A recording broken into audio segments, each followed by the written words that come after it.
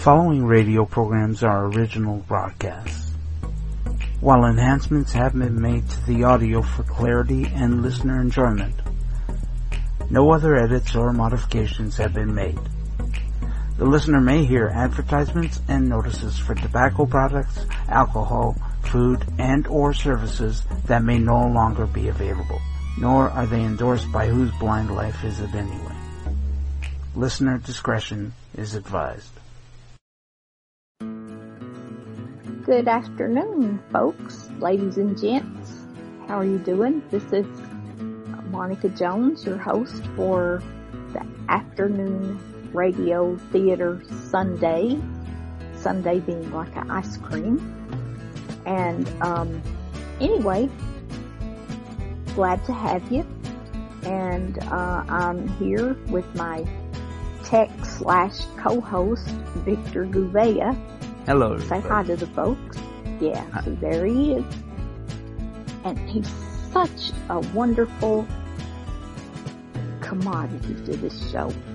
If you like what you hear, we want you to go on Facebook or YouTube or Twitter or any of those platforms and like us, subscribe, and hit your notification bell.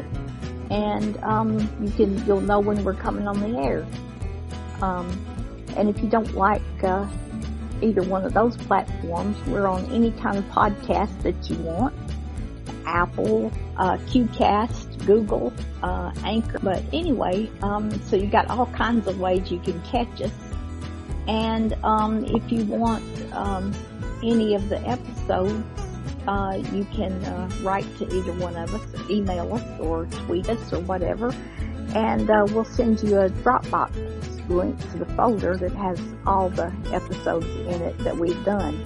But if you want to contact either one of us, you can tweet me at Moni60, MONNI60, or you can email me, coffeegal62@gmail.com.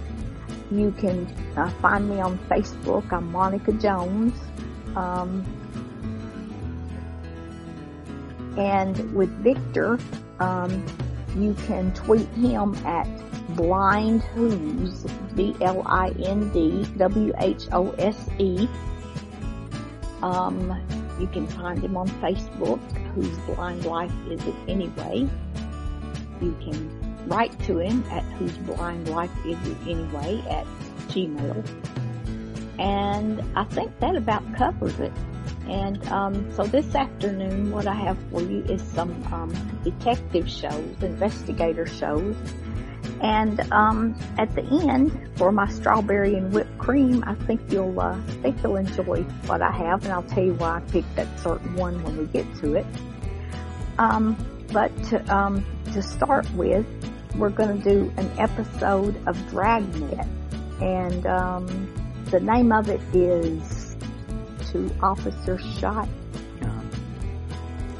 That's the name of it? Yeah, seems that way. Okay. But anyway, and of course it stars Jack Webb, and y'all may not know if you're familiar with Dragnet on TV. You know, we had Bill Gannon, who was played by Harry Morgan, on the radio Dragnet. It starts out, there's this sergeant named Ben. I can't think of what his last name was supposed to be, but he's Joe's partner on the radio until he dies, because there's an episode where he dies and the man that played him really died. So, but anyway, kick back and enjoy it, and we'll be back with you. Gentlemen, the story you are about to hear is true. Only the names have been changed to protect the innocent. Dragnet.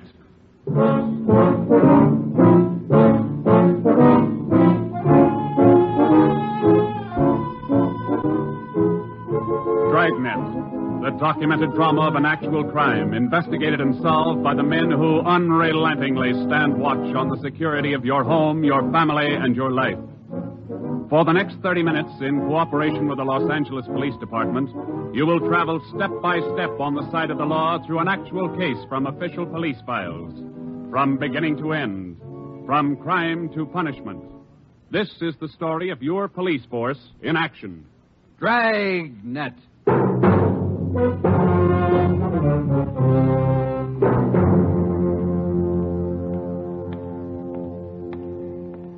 It was Tuesday, March 25th. It was cold in Los Angeles. We were working the night watch out of homicide. Detectives in Los Angeles work in pairs. My partner's Ben Romero. He's a sergeant, so am I. My name's Friday. The boss is Ed Backstrand, chief of detectives. I was on the way back from the record bureau, and it was 13 minutes past 11 when I got to room 42. Homicide. That's a hot shot. Somebody grab it. I got it, Ed. At 1245 East Doheny Street, 1, 2, 4, 2 officers shot. At 1245 East Doheny Street, 2 officers shot. What have you got, Friday? Read it. 2 officers shot. Where's Romero? Right here, Skipper. Okay, you've got one to roll on. Get going.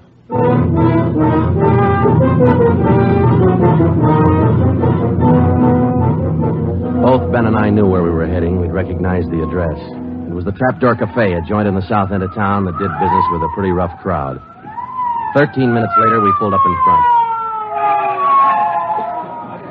2 patrolmen had the crowd pretty well pushed back. There was a cruiser car in front of the cafe.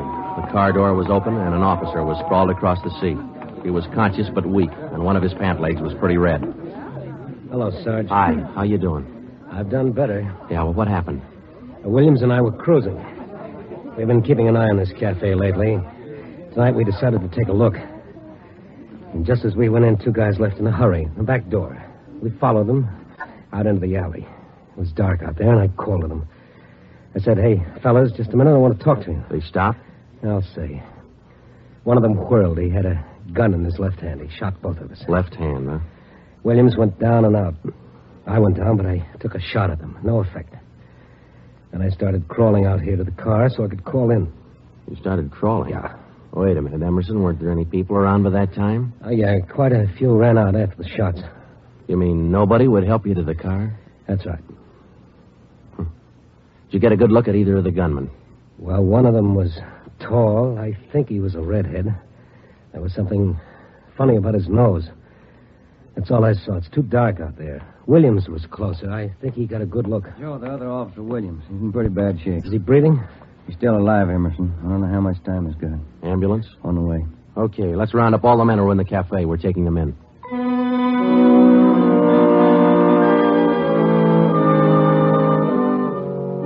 We took all the men back to the city hall. There were 23 in the Trapdoor Cafe at the time of the shooting. We questioned all of them. One of them said there had been a redhead in the place, but he couldn't describe him. Ben and I left the interrogation room, and we went back to the squad room. Friday, Romero. Got a minute? Yeah, Ed. Come on, Ben. Sit down. Okay. You get anything from those people you questioned? Nothing we could use. How's Williams? Pretty bad. When do they operate? As soon as he comes out of shock. Probably in the morning. You boys will be there. Yeah, we will. When the surgeon digs that slug out, get it and mark it for evidence. Yeah.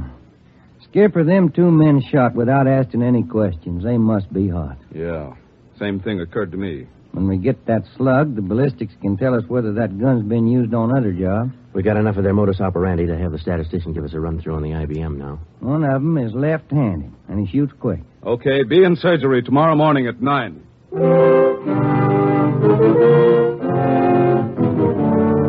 Neither Ben or I said much on the way home, but we were both thinking the same thing. I knew the chief was thinking it, too. Here were 2 men who'd shot a couple of police officers without asking any questions. Now, I suppose you've heard a lot of stories about what the force thinks of cop killers. Sure, we don't like to lose our friends and partners any better than anybody else would. Why not figure it this way? If these 2 guys would gun a couple of armed police officers, do you think they'd hesitate to shoot you, the unarmed citizen?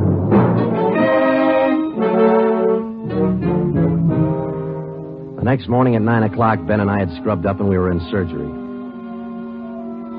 Williams was on the table. The surgeon started in. A lot of minutes later, he got the slug. As for Williams, they took out 7 feet of his intestine and said he might pull through.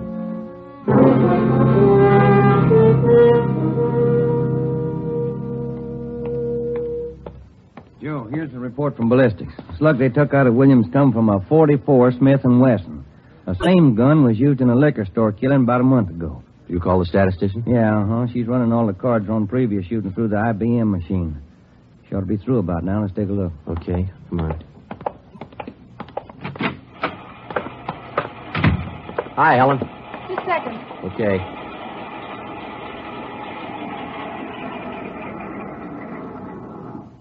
Well, that's it, boys. These cards will give you all the shootings pulled by 2 men on foot who shot quick, one of them left-handed. Right. They're all yours. You sure can tell a lot from just a bunch of little holes in these cards, can't you? I can't, but this IBM machine can. It never ceases to amaze me. Okay, shall we check the cards, huh? Yeah, sure.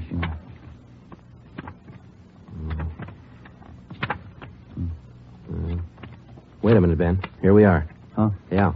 Here's that liquor store killing ballistics tied the Smith & Wesson in on. Same gun that Emerson Williams was shot with? Well, it checks out. The liquor store was in the same neighborhood as the Trapdoor Cafe. Same gun, huh? Got to be. How long ago? A month ago, yeah. Ben, take the DR number off this card and let's pull the crime report on that job.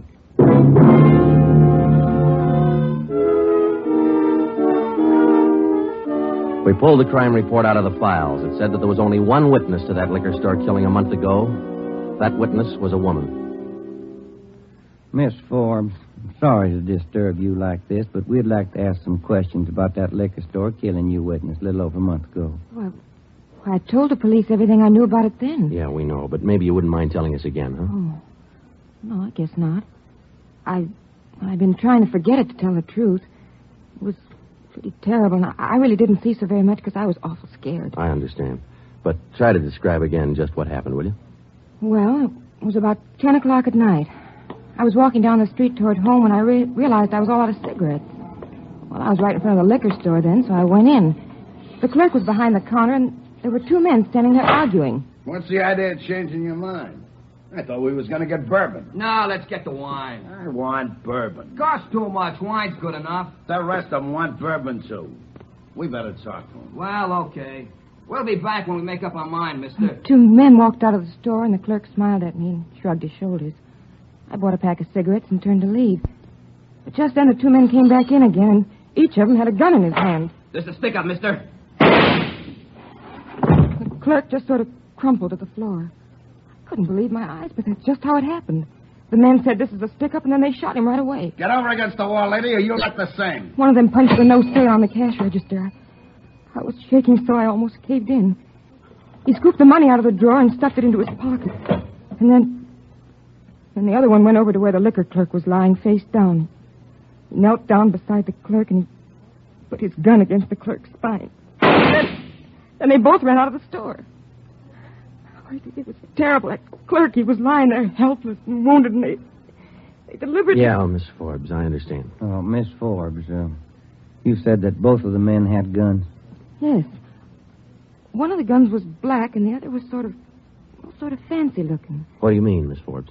Well, it was real shiny. Nickel-plated? I wouldn't know about that, but it was shiny. There were 2 guns, huh? Yes.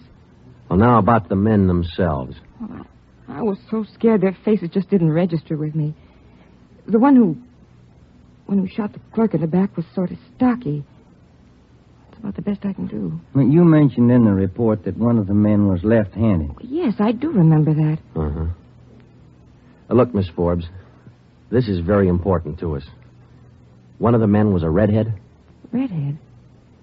Why, no, I didn't see any redhead.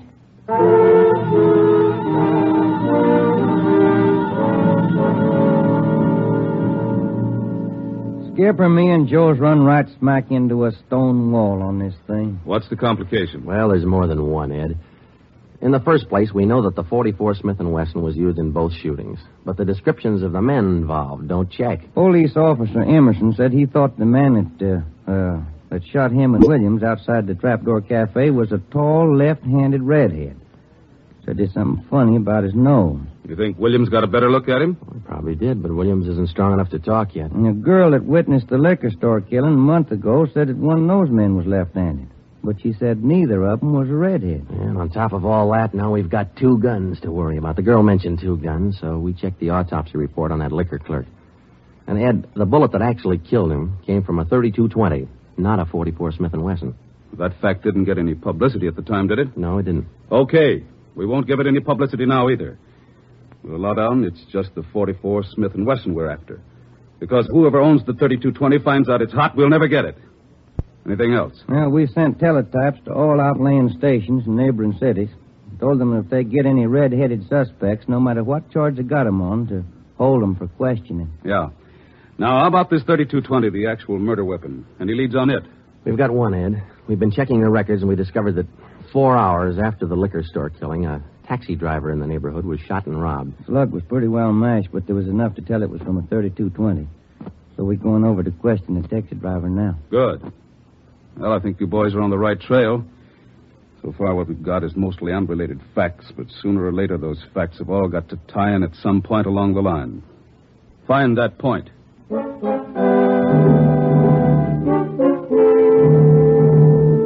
find the point. Find the tie-in. Well, Ben and I went over to see the taxi driver, a guy who was living on borrowed time. Yeah, it was about 2 o'clock in the morning when it happened. I got a call to pick up a fare near 105th and Avalon, you know. Yeah. Mm-hmm. Well, I got there. Somebody came over, pulled open my cab door and said, "This is a stick-up. Then blew it. You let me have it." Just like that, huh? Yeah, just like that. Same deal as others, Joe. Itchy trigger finger. Yeah. Did you get any kind of a look at the fellow? No. It's too dark. Uh-huh. Hey, according to the report, you shot in the chest. Yeah, that's right. Oh, you're maybe you want to come. I'm still alive. Huh? I tell you, pal, it's something you've seen a bad movie, you know. I'm carrying a few silver dollars with me, 9 of them to be exact. So I decided to stick them in my breast pocket. Well, Mister, that just saved my. The slug hit the silver dollars. It's one for the book, huh? Yeah.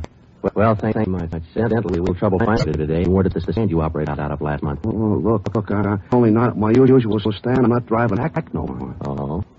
After what happened, are you kidding? No, I don't want to push my luck any further than it's been pushed. Yeah, I figure you're at it.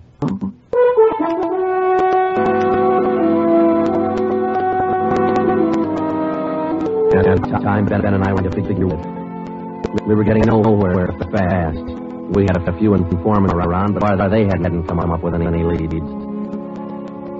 Ben followed all the teletypes that poured in. We just got back from Santa Ana, where we'd been questioning a red-headed suspect, and we'd flopped it in the squad room when Chief Backstrand's door opened. Hey, Romero. Got a minute? Yes, give him. Any luck with the Santa Ana redheads? No, none at all. I guess you haven't heard the latest. We just now got back in town, Skip. Early this morning, another cab driver got shot. What?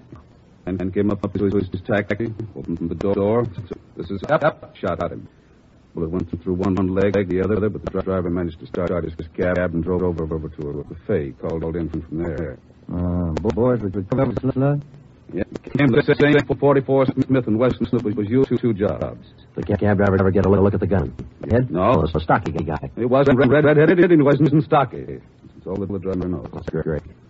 Skipper, this is beginning to sound like a Guns of the Month club. You reckon somebody's renting that out? Well, they're passing the around, working together. The way they operate indicates that. Yeah, the trigger had the routine. Killing apparently not a business to them. It's a pleasure, too. That's why we've got to them. Come over here. All right. Come on. Here. Take a look at this map. Uh-huh. Here's the trap cafe. And then over here's the liquor store. Down here's where the cab driver shot. Here's what got it. All of the shootings have taken place within an area of 10 square blocks. Okay. Tonight we're going to throw up a case around on that hole. Good. It'll go into effect at 10 p.m.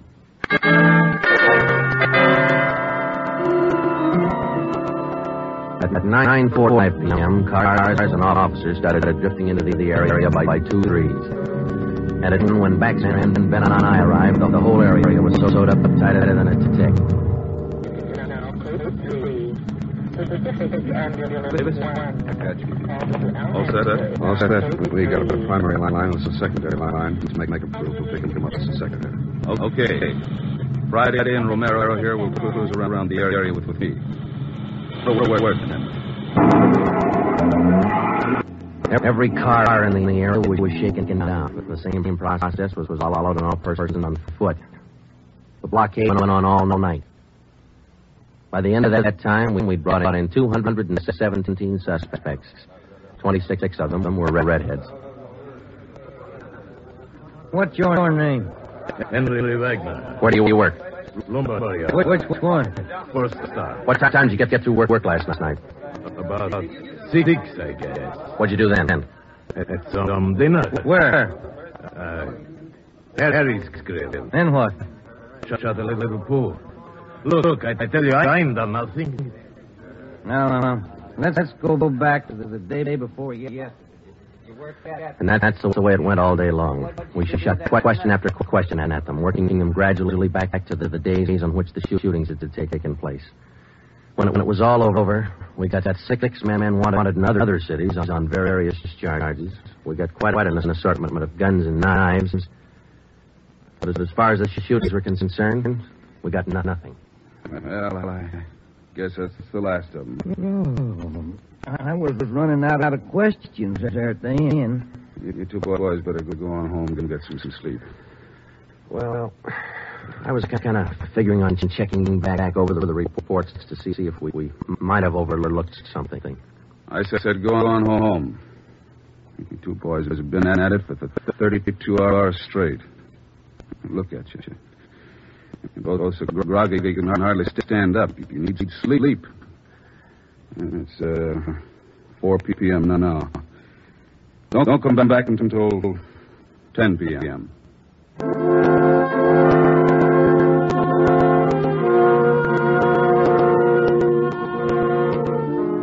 When I walked into the squad room at 10, and Ben was already there. An informant had just phoned in a new lead. He told Ben he'd heard about a gang that had been hanging out down around the DeVere bungalow court in the south end of town. We knew that the DeVere was close to the Trapdoor Cafe, so we went over to talk to the manager. Joe, I've been meaning to ask you. You checked on how Williams is getting along? Yeah, I did. I called all the hospitals this afternoon. It's going to be all right. Oh, that's fine. Here we are. Yeah, manager's office. Still got a light on.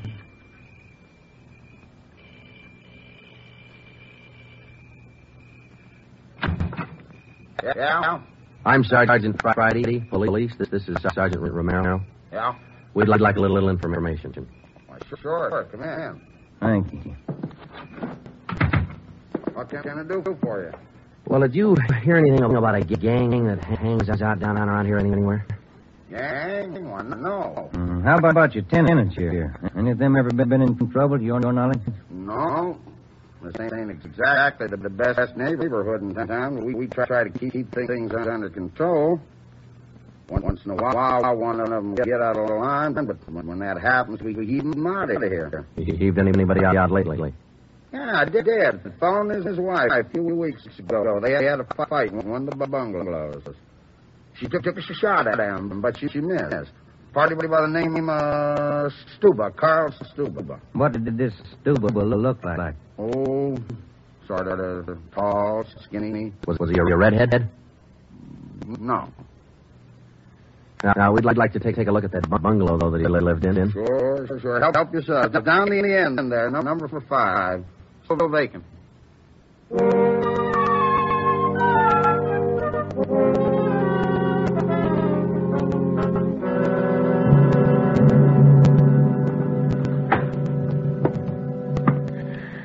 Well, I guess that does it. Stuba didn't leave a thing behind. Matter of fact, we don't have anything to prove that this Stuba was tied in at all. We're only working on a hunch. Hey, Joe, look. Where? On the wall there, just by the window. Oh, yeah. Yeah, that plaster there, it's newer than the rest. You got a knife? Sure I have, boy, and I'm carving.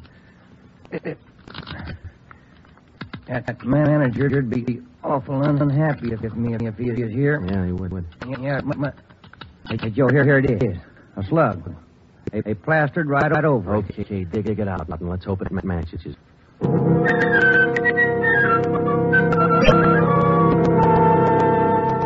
It matched. The slug from the wall came from the same 44 Smith & Wesson that had been used in the other shootings. So now we had a name to work on Carl Stuba. But he'd done a good job of dropping out of sight. Well, the next day, Ben thought he had another lead. I've just been talking to another informant, Joe. He says he heard that there's a fella down in that neighborhood been trying to sell a gun lately. What kind of a gun? Nickel-plated with steer horn handles. Nickel-plated? Well, maybe that's our 44 Smith & Wesson. Maybe. Did the informant know who this man was? Said that the feller's name was Alonzo. Yeah. Alonzo who? Just Alonzo. That's all he knew.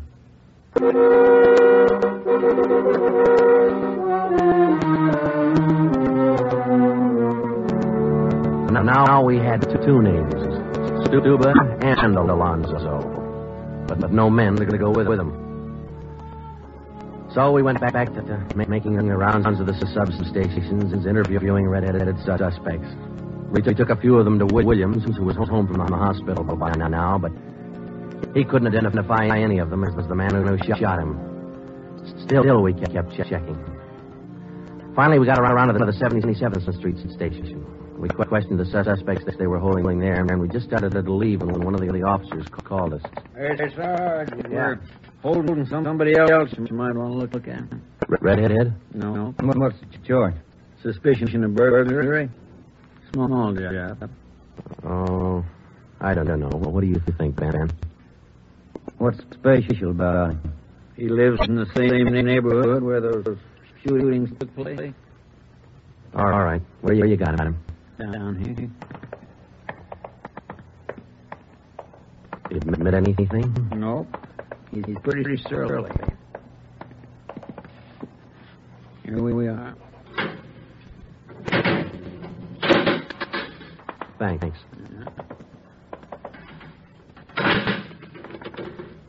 Hi. What do you want?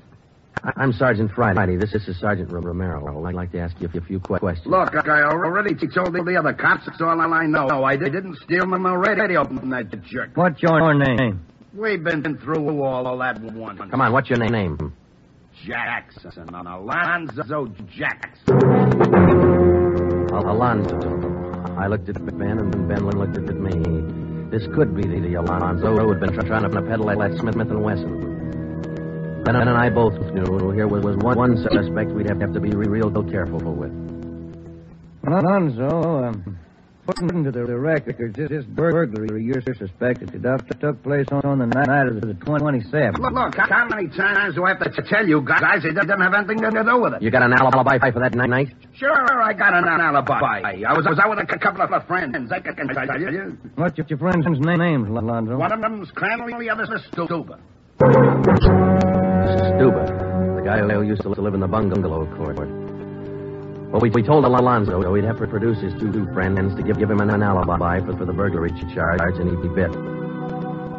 He went with us, and he pointed out where Stuba was living now. No wonder we hadn't been able to find him. It was a little shack at the back of a lot behind two houses. We thought it was a chicken coop at first. We took Alonzo back to the station, and then we picked up Stuba. He was so surprised to see this and not very happy. We took him in. Next, Alonzo gave us Crandall's address.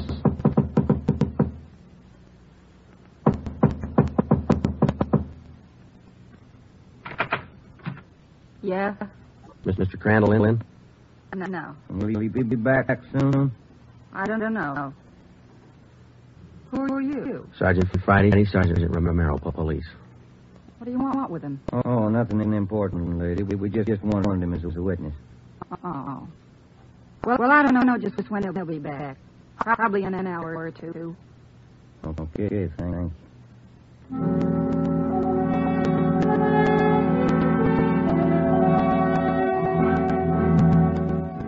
We went down the street away, and we staked out in the car. We sat there for about 5 hours, and then Ben nudged me in the ribs. Hey, Joe. Huh? Joe, take a look. Coming along the sidewalk. Yeah. And he's got red hair. Come on.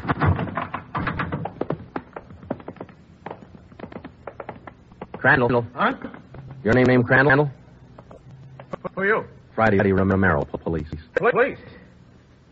What do you want with me? I haven't done nothing. Well, then you got nothing in the world to worry about. Come on.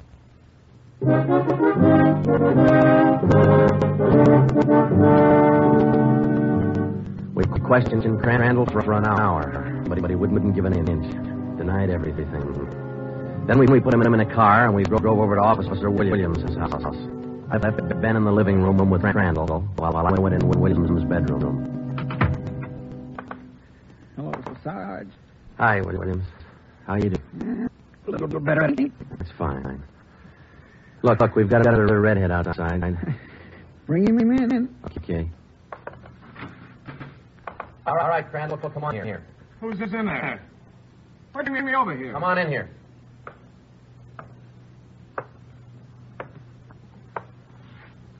How about it, Williams? That's the guy. No, That's the guy that shot me. Well, Crandall? No. Yeah. It was an accident. I didn't mean to shoot him. It was an accident.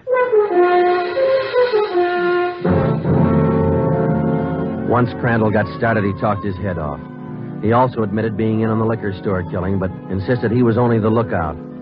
We took him back to the station and got his whole story down on a tape recorder. Yeah, he was left-handed. Then we went back to Alonzo, who didn't know we had Crandall's confession. We met the chief in the hall outside the room where they were holding Alonzo. You about ready to tie the knot? Oh, hope so, Chief. But Alonzo hasn't given any yet, and we still haven't found those guns. We've got one of them. Which one? Smith & Wesson about that one 10 minutes ago. Said he left it with his girl. A couple of the boys are on their way over to get it now. That's good, Ed. That leaves just the 32-20. You haven't mentioned the 32-20 to Alonzo, have you? No. He still thinks we're after that Smith & Wesson, and that's the way we're going to play it right now. Go ahead. Look, how much longer are you guys going to hold me here? Didn't you check with those friends of mine? Alonzo, we got a tip that you've been trying to sell a gun lately. A gun? Yeah, 44 Smith & Wesson. Oh. No, it's not true. That Smith & Wesson's been used in a couple of robbery jobs this month, and we think it's your gun. That's a lie. Any proof of that? Why, yeah. Sure, I got proof of that. I used to have a gun, but it wasn't a Smith & Wesson.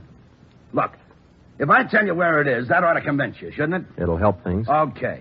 I sold it to a neighbor of mine. He gave me $7. I'll give you his address. You sure it's not a Smith & Wesson? Sure, I'm sure. It's a 32-20. Yeah, it worked. We went to the neighbor's address, and he admitted having bought the 32-20, but said he'd lent it to a friend who'd never returned it. The friend had hocked the gun to a barber. The barber gave him $15 and a haircut for it. We finally got it from the barber, and we came back to the station. I'm all set, Joe. I'll be in the next room. Just give me the nut. Okay. Hello, Alonzo. Hey, you got the gun. Yeah, we got the gun. Well, now maybe you'll believe I'm on the level. Okay, if I go now? I guess we won't be able to hold you here much longer. You can say that again, brother. You could have saved a lot of time if you'd have listened to what I've been trying to tell you all along. I guess you're right, Alonzo. Sure, I'm right.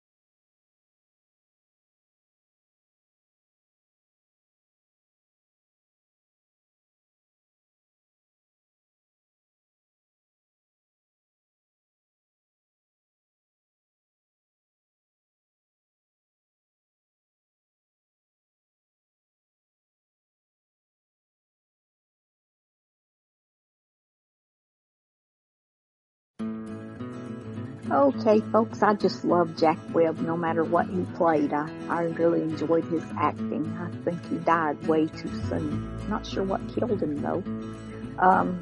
But anyway, this next one that I've got is one that I like real well. I used to listen to him a lot, and then I forgot about him until I ran across him again the other day. He's called The Fat Man. And now, is that anything related to Jake and the Fat Man? No.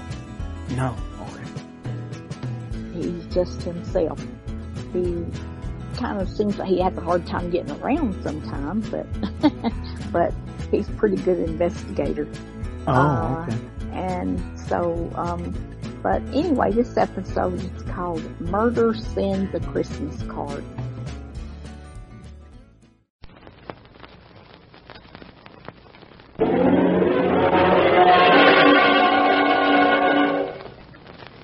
There he goes into that drugstore.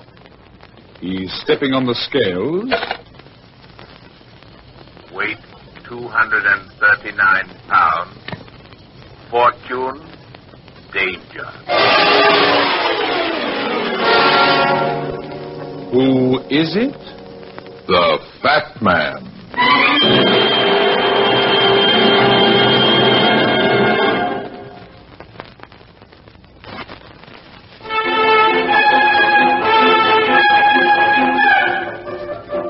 In this business of solving crimes, the detective runs into two types of criminals. The old-time pro and the first offender. The old-timer with his record, fingerprints, and well-known pattern of procedure is always at a disadvantage. And by hard work and the help of a stool pigeon or so, he is usually caught. Your amateur, on the other hand, becomes the detective's $64 question. He has no record, no pattern, and is unknown in the underworld. That makes it real tough, because you've got to work in the dark. And believe me, that's not fun. Especially when you're dealing with a murderer. And now, here's the Fat Man in Murder Sends a Christmas Card. It must have been about 5:30 on a cold, snowy afternoon when I saw this girl come out of Kelly's pool hall on Carter Street. She wasn't exactly what you'd call beautiful, but she was nice-looking, slim, neatly dressed, and certainly not the type of girl who hangs out in pool halls.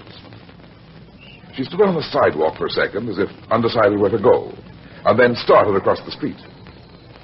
Maybe she didn't hear the car coming, or maybe she didn't care. The driver tried to stop, but the street was slick. I took 4 running steps, and I dived. Oh. It was a good tackle, and the snow eased our fall and helped us slide clear just as the car skidded by. Oh, I didn't hear it. Didn't your mother ever tell you to look up and down before you cross the street? You're a lucky lady. Yes, thank you. I must have been thinking of something else. I just didn't hear the car. Here, let me help you up. Are you all right? Yes, I think so. Oh, my ankle. Is it sprained? No, I don't really think so. I must have turned it. I'll be all right. Thank you very much. Now, take it easy. You're not going to get very far on that ankle. No, please, I must get home. I left my little boy with a neighbor. I must get back. Okay, I'll take you home. Here, lean on my arm. No, please, I live a long way from here. Sam goes to that pool room because it's near where he works. But let me get a cab and take you home. No, Sam wouldn't like it. Who's Sam, your little boy? No, my husband. That's why I came out. I was looking for him. Is that why you went in the pool room? Yes, I thought he might be inside. Sometimes he does go there. Oh, I'm so worried. Why, is he out of work? No, he has a job, not a very good one, but he is working. Then why did you think he'd be in the pool room? Well, this is his day off, but... Oh, that isn't the reason that I... You're not making much sense. You didn't get that worried look just because your husband might be playing pool with the boys on his day off. Now, don't misunderstand, but I'm just trying to be helpful. I suppose I'm being silly, but I was worried. I was afraid... Afraid of what? No, it's nothing. I've no right to burden you with my trouble. Maybe talking will make it easier. Oh, you are very kind. My name's Myra Davis. Well, my husband's job doesn't pay much, just enough for us to get along on, and Sam gets discouraged. He feels he can give us the things that we need. That's always tough, but it's really nothing to worry so about. Well, that isn't why I'm so worried. This morning it all came to a head. Sam lost his temper, we had an argument, and he left.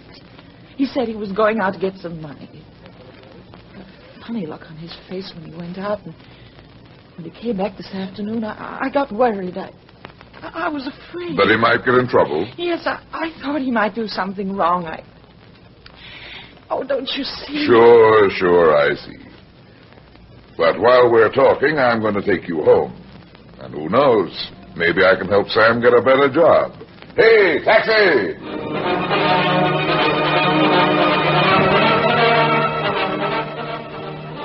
The Davises lived nearly 2 miles from the neighborhood of the pool hall. The apartment wasn't exactly what you'd call classy, but it was neat and clean. Just as we opened the door, the telephone rang. Hello? Hello? Hello? They hung up. Oh, well, maybe it was Sam. Maybe he found a better job. Maybe.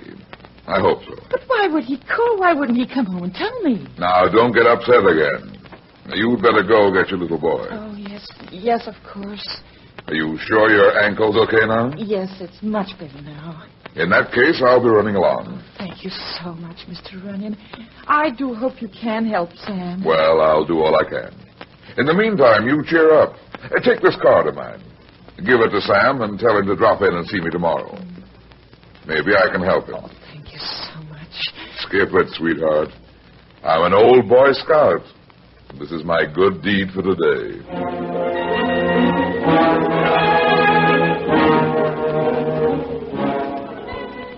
There really wasn't any reason why I should have been worrying about this guy Sam Davis and his wife Myra. He was probably a nice young fella, down in his luck and bitter. Maybe he was headed for trouble because of it, but, well, it wasn't any of my business. Besides, it was time for dinner, and I was hungry. It was cold and snowy outside, but I couldn't get them out of my mind. Maybe I was a sap, but I got a cab and rode all the way back to Kelly's bar and pool room. It was snowing harder than ever when I walked in.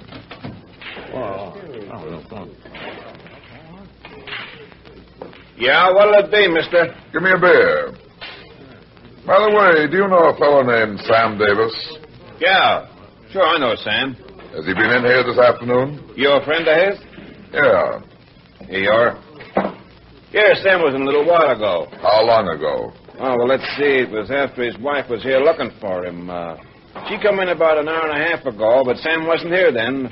He come in soon after she left. I remember because I gave him the message that she was looking for him. Oh, then he went home. No. He went to the phone booth over there to call her. Said he'd got himself a job tonight, so he'd be late getting home. I thought he had a job. He has, but he's going to pick up a little Christmas money by driving a truck or something for the guys he was with. He said it'd pay good. But them guys didn't look exactly like trucking magnates to me, though. How do you mean? Oh, nothing except, well, since you're a friend of Sam's, just between you and I, they didn't look like Sam's type. Know what I mean? Yeah, I was afraid of that. You didn't know the guys he was with? No, but I get the idea Sam owed one of them some money.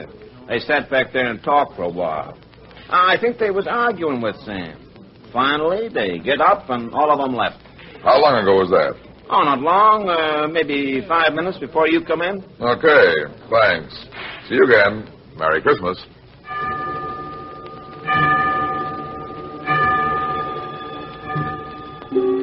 I left the pool room and walked east toward the subway 6 blocks away.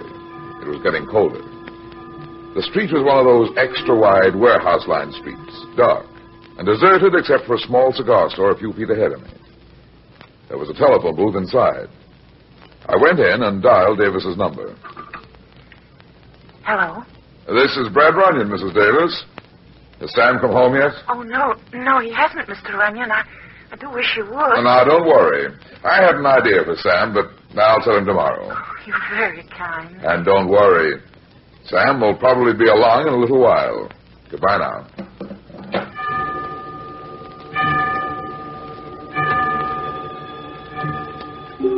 I went back out into the dark, snow-covered street and tried to forget about Sam Davis.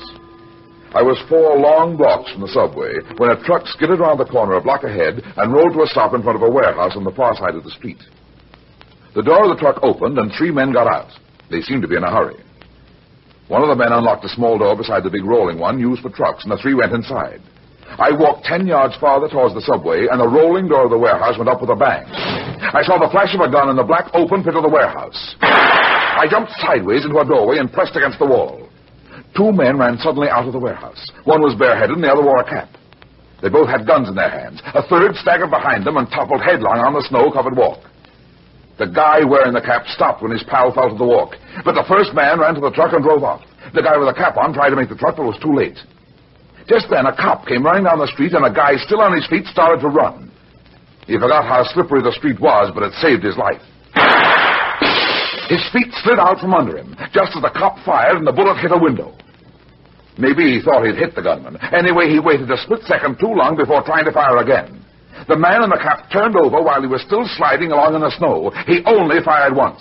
The cop's arm flew up over his head. He fell forward on his face.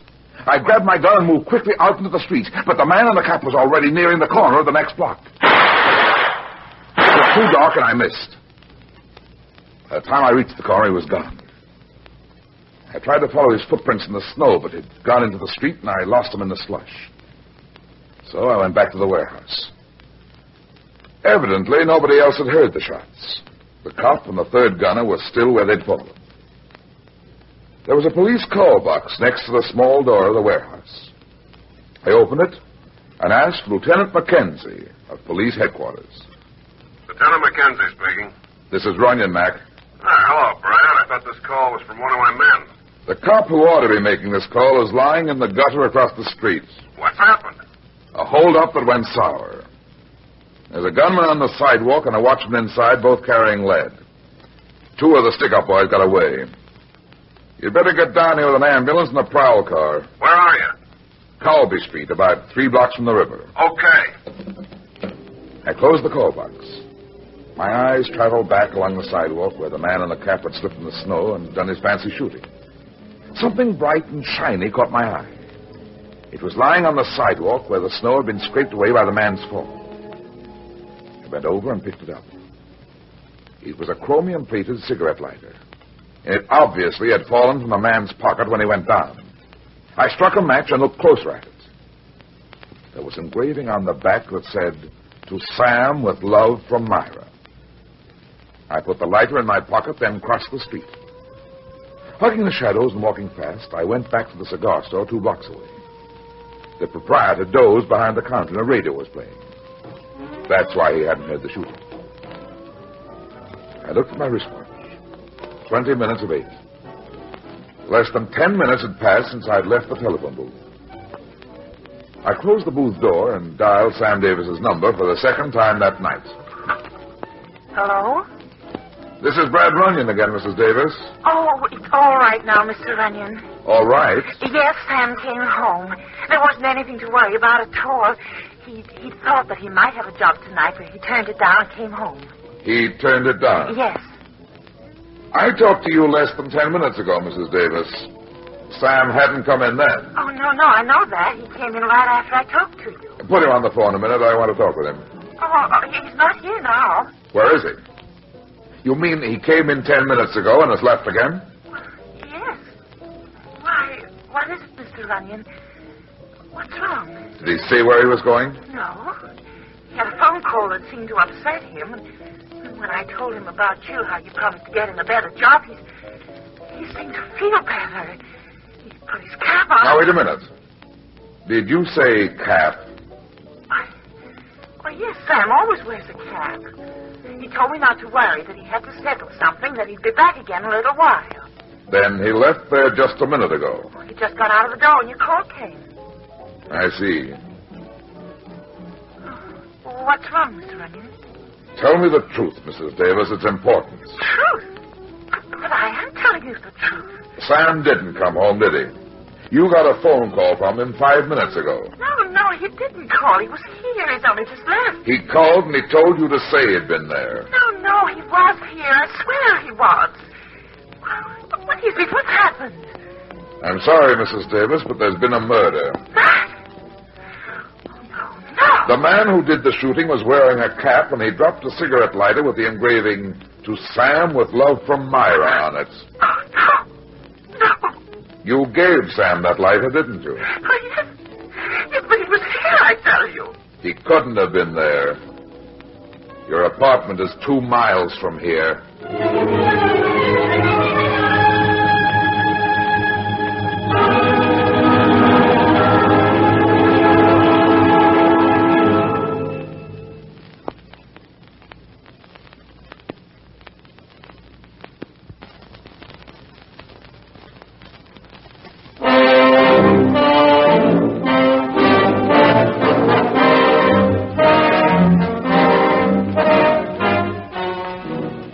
I slipped out of the cigar store. 2 prowl cars and an ambulance stood in front of the warehouse. 4 cops stood around in the glare of a searchlight. I should have gone up and joined them, but I didn't. Somehow I wasn't quite sure. There was the lighter, the man in the cap, Myra's scared, flustered voice. It should have added up, but somehow it didn't. Maybe it was because I didn't want it to. I headed back to Kelly's pool room. As I walked, I brought out Davis's lighter and looked at it. I realized I was holding more than just a lighter in my hand. I was holding a man's life and a woman's happiness. That's a lot to hold in your hands. I quit thinking about it and remembered that I was a licensed detective. As I entered Kelly's, the bartender glanced up and nodded. I took a seat where I could watch the door and also the game of pool. The clock above the bar said 7:45. The door to the street opened, and a man wearing a cap came in. He was young, not more than 25 or 6. Slim, about 5'10", neatly dressed, and rather good-looking. He looked round the room as if he were searching for somebody. Then he reached in his pocket and took out a pack of cigarettes. From force of habit, his hand reached toward the pocket for a match or lighter, then stopped as if he remembered. I knew it was Sam Davis. He turned to the bartender and walked toward him. I took the lighter from my pocket and followed him across the floor. Got a match, Joe? Oh, hello, Sam. Sure. Here you are. Keep 'em. Thanks. Never mind the match, Sam. I'll light it for you. Huh? Here you are. Why, thanks. Where did you get that light? I thought you might be interested. Who are you? Never mind that. I want to talk to you. Talk to me? What about? Is there a room around here, Joe, where we can have a private talk? Yeah, right back there beyond the tables. It's the boss's office, but he ain't in tonight. Nobody with any brains will be working tonight. I ain't got no brains. Come on, Sam. It ain't locked. Just go right in. Okay.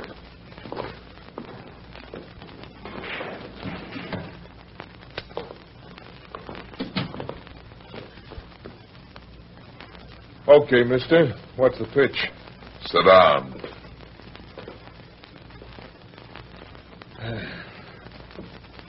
Who are you, and where did you get that lighter? I found the lighter where you dropped it tonight. Where I dropped it? I didn't drop it. It's no good, Sam. The cop died. The cop died? Hey, what are you talking about?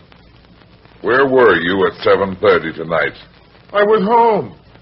I can prove it by my wife. I've already talked to your wife. She can't prove anything. But she saw me. She can tell you. She's your wife, Sam. She loves you. You shouldn't have let her down like that. And listen, you gotta believe me. I don't know who you are or what you're talking about. You said a cop died. I don't know nothing about it. I didn't go with him. I swear I didn't. So, you didn't go with him, eh? What I mean is, I don't... That doesn't sound like you don't know anything about it. Who are you? You a cop? I'm Brad Runyon. The fat man? That's right. Myra told me about you just a little while ago. When you called her on the phone. I didn't call her. I went home. I left there about 25 minutes ago. Why did you go out again so soon, then? I know it'll sound screwy. It all sounds screwy, but there was something I had to attend to, something I had to explain. Something like shooting a cop? No. I tell you, I didn't shoot anybody. Now, listen to me. You gotta believe me. You gotta tell me, that lighter of mine, where did it come from? I saw the stick-up tonight. I was standing in a doorway across the street. The man who shot the cop was wearing a cap like yours. He was your size, and he dropped this lighter when he slipped in the snow. It wasn't me. I swear it wasn't, Runyon. I didn't even know... Keep talking. I'd like to believe you, Sam. I liked your wife. And I heard about that kid of yours. Now, listen, Runyon, I don't know what your angle is in this or why you're interested, but it looks like I'm in a jam. A big jam. Now, look, I'll come clean with you if you'll help me. Keep talking. Well, the job I've got's no good, see. I don't make any dough. It's hardly enough to get along. Well, I watched the bills pile up, and Christmas was coming. Other guys give their wife and kids nice presents. I couldn't. I know all that. What happened tonight? Well, there were some guys. I met them a couple of days ago. Got in a pool game with them, one of them. I thought I'd win a little money, but instead I lost. I couldn't pay, so I gave this guy my lighter. You've got to do better than that, Sam. But it's the truth. That was 2 days ago. You said something about going with them tonight. I'm coming to that. Now, you got to believe this. This afternoon, I ran into them again. They said that they had a job I could do. What was the job? I was driving a truck for them. They offered me $100. That's a lot of money for driving a truck. Now, not for this kind of driving, and I needed the money. But I've never been in trouble, so I backed out. I went home instead. About 5 minutes after I got home, a call came from one of the guys. He told me to meet him here right away, so I left and came back. It's not so good, Sam. It's true, I tell you, all of it. You don't believe it, do you? Can you prove you went home, Sam? I mean by anybody else other than your wife. Why, no, I didn't see anybody. But I did go home, I swear it, Runyon. Hey, what are you going to do? Keep sitting down, Sam. This gun's loaded. Now, wait, Runyon. Who are you calling? Police? No, don't do it, please. Don't you see? Shut up. Get me Lieutenant McKenzie. Tell him Brad Runyon is calling. Now, give me a break. I know it looks bad, but there must be some way I can prove I'm telling the truth. That's the way guys get railroaded, don't you see? All I can see, Sam, is that there's been a murder. Maybe you were railroaded. Hello, Mac? Never mind where I've been. I'm in Kelly's pool hall on the corner of Carter and Colby Street, and I think I've got something for you in connection with the killing of the cop tonight. I'll explain when you get here, so hurry. You're not going to railroad me, not if I... That was a mistake, Sam.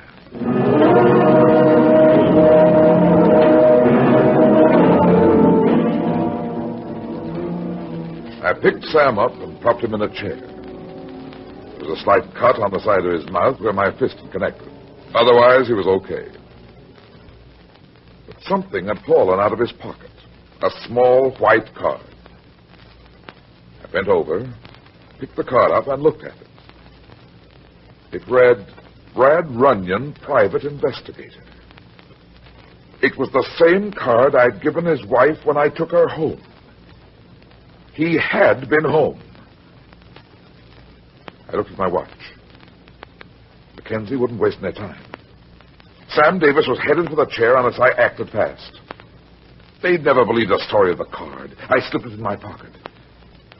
There was a water cooler in the corner. I filled a paper cup and threw it in Sam's face.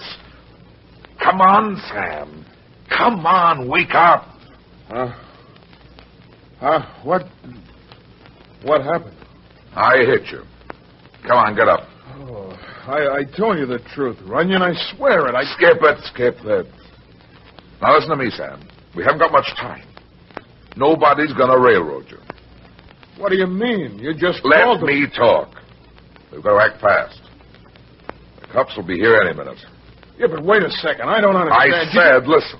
If you love that wife and kid of yours, you'll do exactly what I tell you. Understand? Why did you... Never mind that. Now hit me. Hit you? That's what I said. Hit me as hard as you can right here on the jaw. Then open that window back there and wait for me to come to. And don't leave here. Whatever you do, stay. Now come on and hit me. But I don't get it. I'm not going... Listen, Sam, so help me. If you don't do what I tell you, I'll slug you again. Now hit me. Okay.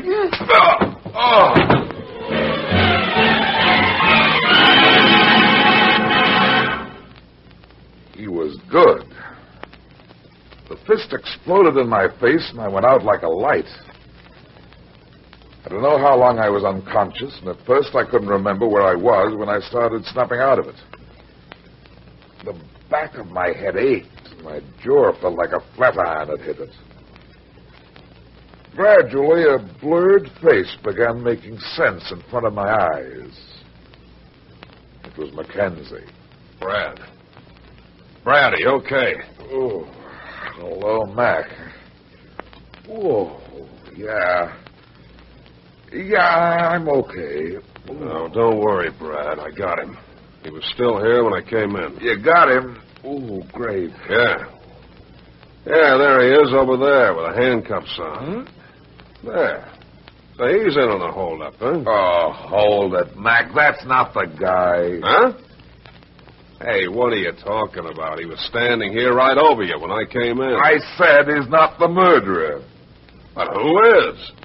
Well, I guess he got away after slugging me. Maybe he went out through the window back there. You must be slipping, Brad. It couldn't be that you're getting soft, could it? What about this guy here? Who's he? Oh, he's a friend of mine named Sam Davis. He was outside and must have come in to help when he heard the row. I guess he got slugged, too. Look at his jaw. Yeah. By golly, the mark on his jaw is almost good enough to be one of yours, Brad. Yeah. So you know this kid, huh? Yeah, he's a truck driver. Works for the Hinkle Company. Take the cuffs off him, Mac. And by the way, Sam, don't forget to drop in my office. I think I can fix you up with a better job. I'll be there. And thanks a lot for everything. Scabbard.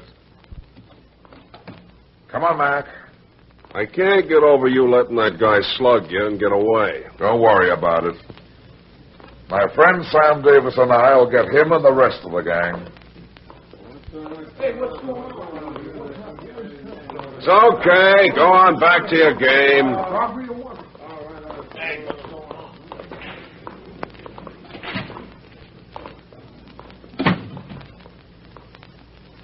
Well, it turned out to be a nice night after all, Mac. Yeah, it's pretty cold, but it stopped snowing. Well, I got to get back to headquarters. I'll walk along with you. Hey, Brad, I don't get it. This is the first time in all the years I've known you that you ever let anybody clip you and get away with it. Somebody's going to pay for it. I'll give you those guys for Christmas presents. Well, that sounds good, but how? With a card, Mac. A card? What are you talking about? Listen. Hear that? Sure, Christmas bells. But what about this card? What kind of a card? Let's call it a Christmas card, Mac. My own. And the best one I ever gave in my life.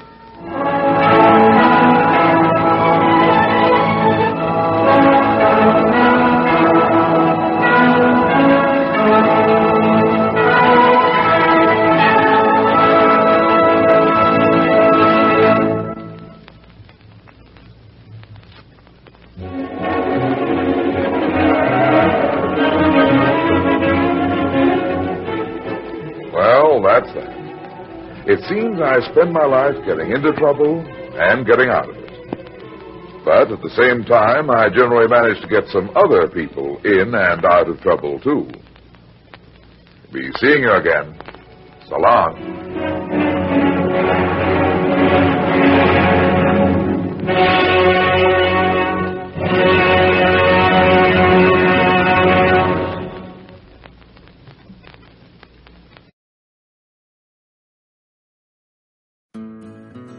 This next one, he's a popular one. In fact, he's a favorite of mine, Sam Spade. And his, and the name of this one is The Death Caper. And, what can I say? I hope you like him. The Adventures of Sam Spade, Detective. Brought to you by Wild Root Cream Oil Hair Tonic, the non-alcoholic hair tonic that contains lanolin. Wild Root Cream Oil. Again and again, the choice of men who put good grooming first. Sam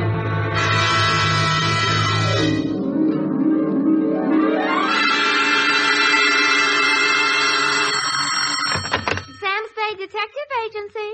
It's me, sweetheart. Risen from not one, but 2 deathbeds. Oh, Sam, I bet not. You wouldn't take that lying down. Oh, Effie, you made a joke.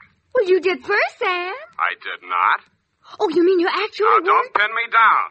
Anyway, I was present at 2 dying declarations. Would you believe, Effie, that a man could say something that wasn't true at a time like that? Oh, no.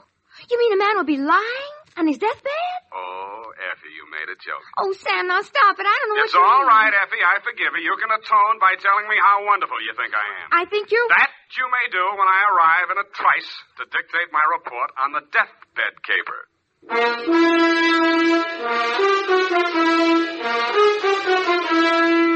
Dashiell Hammett, America's leading detective fiction writer and creator of Sam Spade, the hard-boiled private eye, and William Spear, radio's outstanding producer-director of mystery and crime drama, join their talents to make your hair stand on end with the adventures of Sam Spade.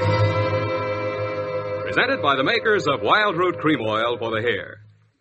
Tell me, mister, how many times a day do you have to comb your hair? Not many, I'll bet, if you groom it right, first thing every morning with Wild Root Cream Oil. For this famous hair tonic grooms your hair neatly and naturally and helps it to stay that way throughout the day.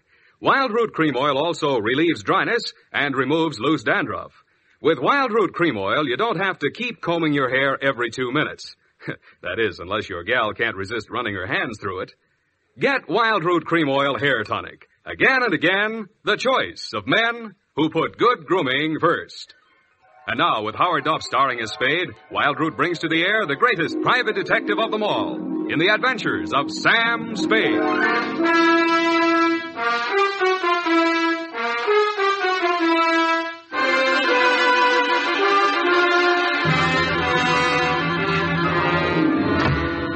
Many brave hearts are asleep in the deep. Oh, Sam, you're a sailor. Captain Sam, is the brig for you. You got your logbook handy, gal? Oh, yes, Captain. So beware. Make it, that's awful deep.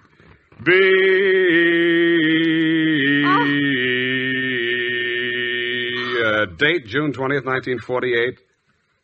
Where? Oh, Sam. I have no shame. To Marin County Sheriff's Office, San Rafael, California. Attention, Deputy Woodington from Samuel Spade, license number 137596. Subject, the deathbed caper. Dear Bill, the dawn came up like thunder out of Chinatown across the bay. In San Francisco, all we could see was fog. But on your side, it must have lifted briefly because somebody named Dan Starbuck managed to find his way to a phone booth, call me, and asked me to meet him at the 3rd Street Pier in Sausalito.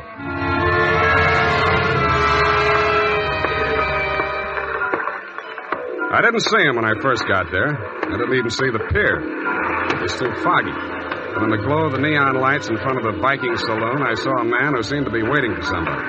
He was a big guy with a good face, but plenty of worry on it. Mr. Spade? Yeah, Mr. Starbuck? Dan Starbuck. Come on down to the end of the pier. I'll explain as we go along. We gotta hurry. You act hot. You wanted for something? Well, not yet. What's the caper? Well, my brother's out there on his yacht, the Marguerite. He's dying. When he's dead, they may call it murder. I want to be there with a witness. That's you. In case he has anything to say about who did it. Who did? They think I did. Did you? Honestly, I don't know. It happened night before last. I went out there to see him. We've hated each other for years. We've both been drinking, and we drank some more. Then there was a fight. I drew a blank somewhere. Next thing I knew, it was around midnight. I pulled myself together, went into his cabin. Gordon was lying there with his head all kicked. I realized I was covered with blood, and I was holding something in my hand, big glass paperweight. I dropped it. I got out of there fast and swam ashore. planned to tell you a different story, but that's it. You want the job or not? You think you'll make a deathbed statement that'll clear you, and you want me for a witness? Yeah, that's it. You got a lot of guts. I'm hired. Good. Halverson? You down there? Halverson! Who's Halverson? He's a boatman. He'll row us out. Halverson! Hey, Nils! Donnie? Yeah. Is that you, Casino? Sure. Can I do you some favor? I want to go out to the Marguerite. I can't find Halverson anywhere. Well, I guess I can take you. Are you sure that I'm sure. Sam Spade. Del Casino. He's the bosun of the Marguerite. Glad to meet you. Sam. Any friend of Danny's. Hey, listen, Danny, you sure you want to go out there? Any reason why you shouldn't? Well, it's up to him. In his place, I would be on a freighter for China, way out there where the fog is more thicker. No, it's all right, Casino. I know what I'm doing. Well, your friend, you excuse me, your name? Spade. Pardon me, I better ask. The police don't want you for nothing? Not yet, but don't make book on it. Push us clear, Danny. All right.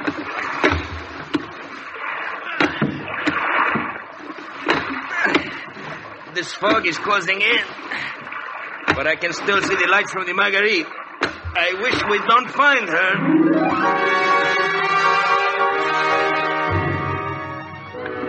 But we did. She was wearing clam diggers and off-the-shoulder T-shirt and was leaning against the rail as the dinghy pulled past the police launch and nestled in under the ladder of the yacht.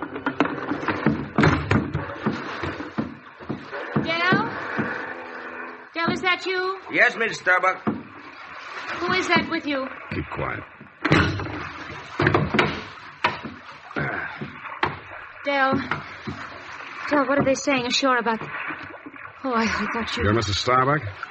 Yes? I'm Sam Spade. I'm from San Francisco. I'm a detective. Your brother-in-law's in the boat. You captured him? He wants to come aboard. He wants to... Why? He's hoping your husband will say something to clear him before he dies. Is there any reason why he shouldn't come aboard? Oh, there's every reason in the world why he shouldn't. The police are in there with my husband right now. Yeah? The doctor says there's a possibility that he may regain consciousness long enough to make a dying declaration. Mm-hmm. If he's face to face with Dan, there's no telling what he'll say. I wish Dan wouldn't... My husband is dying. Dan? Yeah. What'd she say? I don't know, but I think you better come aboard.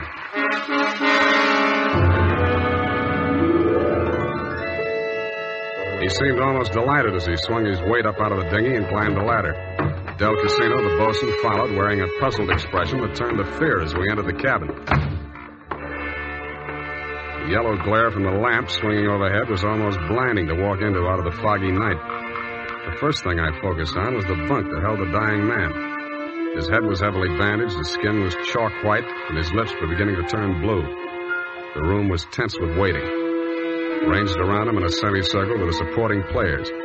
2 doctors, 1 family type with a nurse, 1 police medic without, 1 sheriff with cigar, 1 police stenographer, female with pencil and notebook poised, 9/10 of a widow, and us.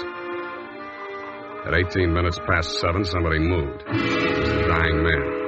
The 2 doctors rushed forward, took his pulse and blood pressure. The scout.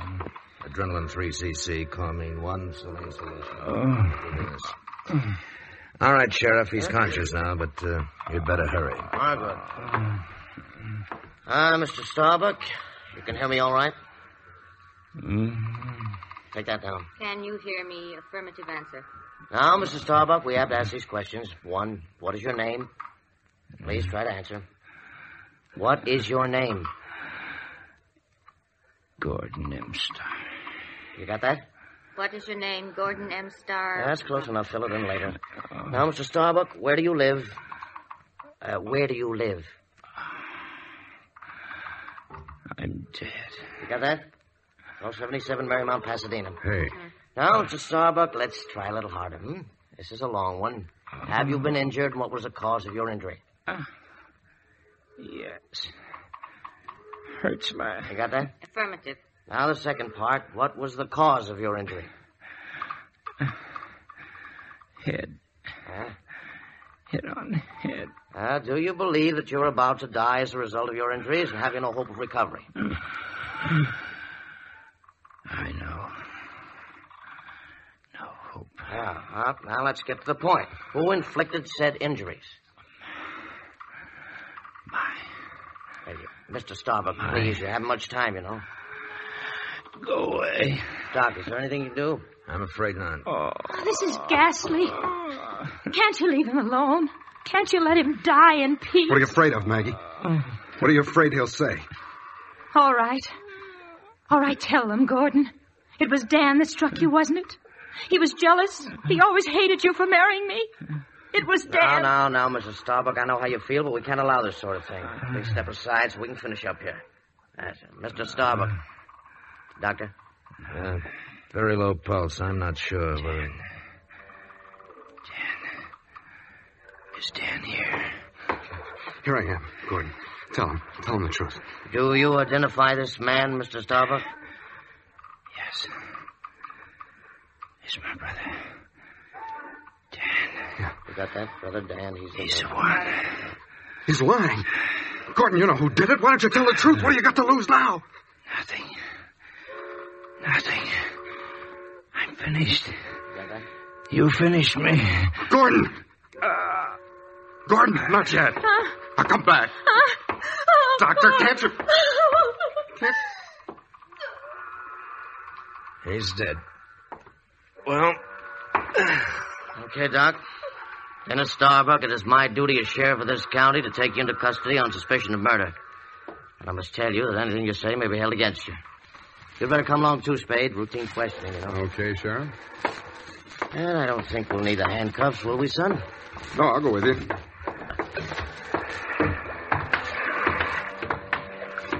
Yes, indeed, son. It's always smart to come along quietly. Yeah. But this is as far as I'm going. Hey, Dan, come back here. Use your head.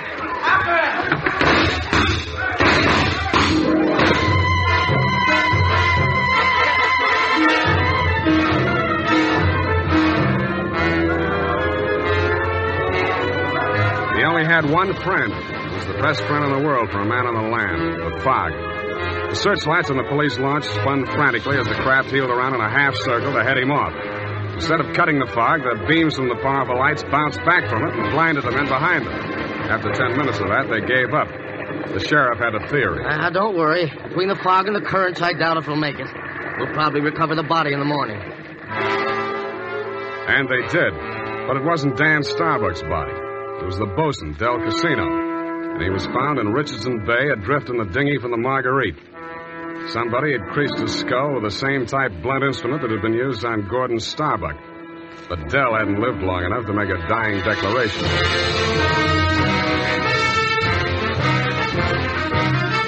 The makers of Wild Root Cream Oil are presenting the weekly Sunday adventure of Dashiell Hammett's famous private detective, Sam Spade.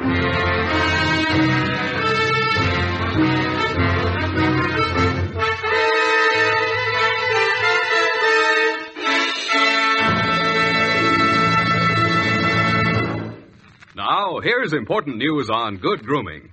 If you want the well-groomed look that helps you get ahead, socially and on the job, listen. Recently, thousands of people from coast to coast who bought Wild Root Cream Oil for the first time were asked, how does Wild Root Cream Oil compare with the hair tonic you previously used? The results were amazing. Better than 4 out of 5 who replied said they preferred Wild Root Cream Oil. And no wonder. It gives you the advantages that men consider most important. Wild Root Cream Oil grooms your hair neatly and naturally, relieves annoying dryness, and removes loose dandruff. What's more, non-alcoholic Wild Root Cream Oil is the only leading hair tonic that contains soothing lanolin, that's like the oil of your skin. So ask for Wild Root Cream Oil Hair Tonic. Again and again, the choice of men who put good grooming first. By the way, smart girls use Wild Root Cream Oil, too. And mothers say it's grand for training children's hair.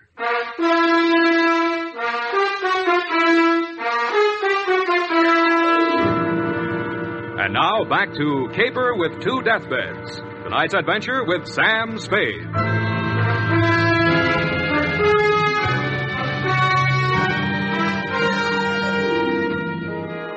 The police theory of the Del Casino killing went something like this. Casino had shoved off in the dinghy to join in the search for Dan Starbuck, had rescued him, and been maced for his pains.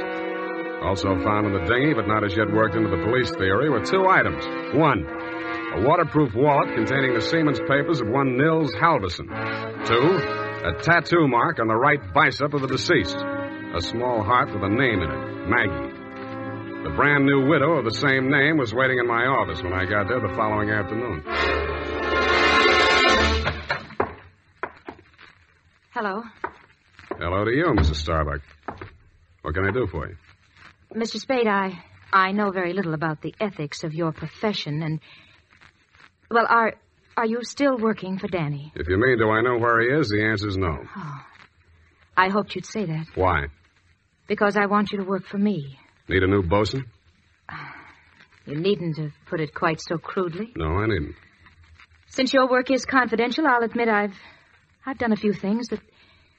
Well, it's all too true. My first mistake was marrying Gordon Starbuck when I didn't love him. And I should never have let myself fall in love with Dan. I certainly should have known better than to let Dell fall in love with me. What about Nils Halverson? And me? Well, hardly. No. Nils Halverson was employed by my husband for various odd jobs whenever we put in at Sausalito. Mostly he'd row the guests out to the ship. He rowed Danny out the night my husband was killed. At least I think he did. I didn't actually see him. Where's Halverson now? I don't know. He goes off on drunks for days at a time, but I have a feeling that someone has paid him to disappear. He might have overheard something. Hold on a minute. You're going too fast. Are you, working up to a confession? Oh, no. It's just that I'm afraid a great injustice may have been done to Danny. After all, Mr. Spade, a man who's dying, I don't see how he could be altogether in his right mind. Do you? The law says he is if he knows his name and address. A deathbed accusation is the strongest evidence a lawyer can shove at a jury. You can't cross-examine a dead man, and most people have the quaint idea that a man on his deathbed is a lot more truthful than he was when he was hale and hearty. Then you think Gordon may have been lying? Could be, or wool gathering, or picking up some of the lines you were feeding him. Oh, I was just afraid he might die before he... You see, I thought I might shock him into saying yes or no. He could have said no, couldn't he? Well, make up your mind. Oh, all I know is it's on my conscience now. If we could find old Halverson and force him to tell what he knows. He's a very strange man. He's devoted to me. If the police find him before I do, he might refuse to talk out of a mistaken loyalty. To you? Well, I meant if he thought I had anything to do with the... Well, he's very strange. I told you that. What makes you so sure he's alive? Why wouldn't he be? If I'd been the killer and he'd rode me to and from the scene of my crime, I'd see him secured in Davy Jones' locker. Fish feed, lobster bait, asleep in the deep. Will you work for me? I'll let you know.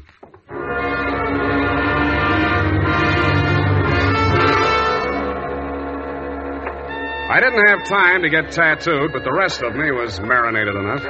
On my head, I was wearing a dirtied-up yachting cap. And the rest of me, I was wearing a pea jacket, dungarees, and sea boots.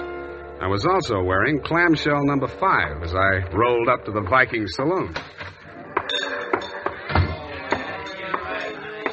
Well, what'd it be, mate? Akavit and water. Have you seen my cousin? Your cousin? Who's your cousin, Prince Valiant? No, my cousin Niels Halverson. Niels Halverson. Oh, no. You're Niels' cousin, are you? Yeah. Well, coming from the old country? Yeah, Minnesota. By you, Minnie. Well, no, he'll be right glad to see you there. Where is he? I don't want to say this too loud. Yeah. Bend over there. Yeah. He's in trouble, you know. Oh. Yes, I got him holed up down below. Oh. Yeah, come on. Well, by golly, I sure been glad to be going to see my cousin Niels. Niels Halverson. Drop the act and get down there. Hey! Okay, Joe, I'll take over from here. Easy. Okay, Danny, my boy. I got his gun. But watch him now, watch him. He's full of smorgasbord. Well, Spade, you're the one person I didn't expect to see.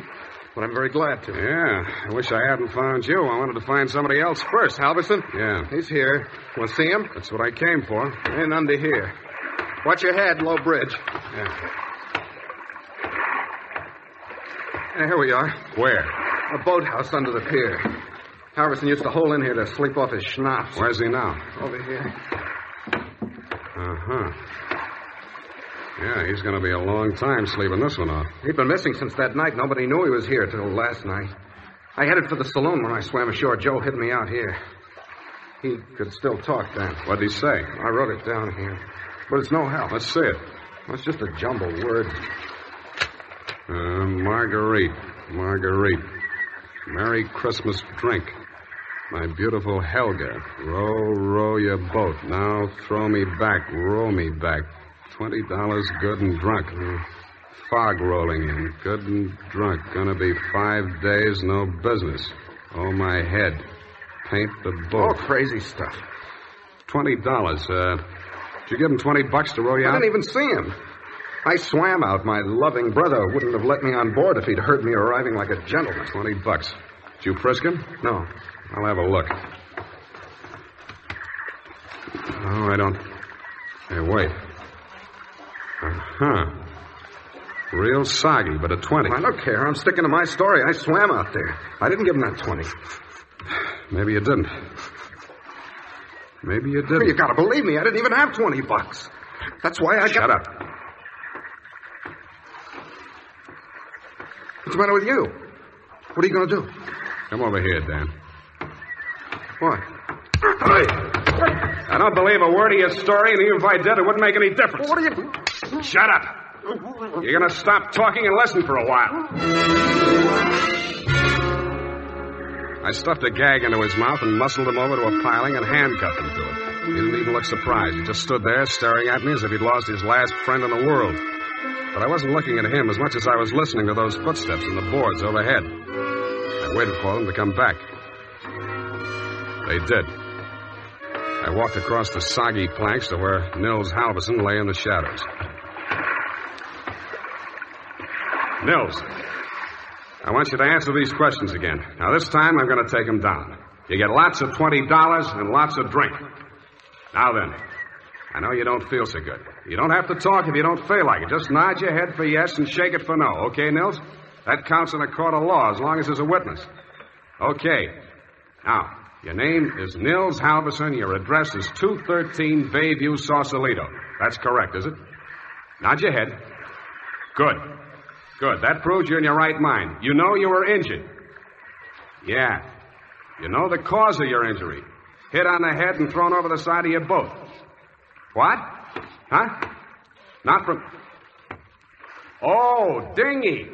Well, it's the same thing. All right. Now, you know you're dying. You have no hope of recovery. That's obvious, but nod your head. That's the boy. Now, Nils, on the night of the 18th, around 10 o'clock, after your usual working hours, you rowed somebody out to the yacht Marguerite, in return for which this person gave you a $20 bill. This person is also the person who killed, who inflicted your fatal injuries. It is. Now, the name of that person, if you can possibly speak even in a whisper, so there can be no mistake. Can you hear me? Just say it close to my ear. Yeah? Yes. Yes, I got it. That's all. Now, I know you don't write, Nils, but make your mark here. Come on, I'll guide your hand. There. Now we're going to take... Nils. Nils. Well, anyway. All right, Maggie. Come on in and join the party. Don't try anything. The light's on you. I'm a better shot than you, and if there's a ruckus, the whole saloon will be down on us. They're all friends of Danny's, too. Stop there. Toss the gun. Okay. What's the matter, Angel? You look kind of scared. No. Just disappointed, that's all. Don't give up so easy, sweetheart. I always wanted to take a trip around the world. We might go on the Marguerite. Together. Yeah, sailing into the sunset. Sleeping with our deathbed statements under each other's pillows. I see what you mean. I guess it wouldn't work. How much for yours, and what do we do about him? Dan? I'll take care of that. Throw it in with a deal. Okay. But I want it in writing. A little statement to the effect that I can keep under my pillow. Fair enough. Now, all I want from you is a little statement from you to this effect. That you, Marguerite Starbuck, employed Nils Halverson to row you out to the yacht on the night of the 18th, that you there overheard a quarrel between your husband and brother-in-law, And that taking advantage of said brother-in-law's inebriated condition, you sneaked up behind your husband, hit him with a paperweight, and decamped, leaving the murder weapon in Dan's hand. You then started back to shore in the dinghy, and realizing that the only witness who could testify you were aboard that night... All right. All right, I'll sign it. Okay. We'll have plenty of time to put in all the legal decorations later. I'm afraid we won't, baby. You're going to be spending all your available time at the Tehachapi and points west. What are you talking about? You just made a full confession in front of a witness. You heard it, didn't you, Dan? Every word. Oh, we're fighting. Honest. An honest man. Well, I did tell a fib. Now, this is really going to hurt, I'm afraid, Maggie. You see, we didn't actually have any deathbed statement to match yours. No? No. Nils Halverson was a good deal too dead to have made a deathbed statement just now. He's been stiff for 12 hours.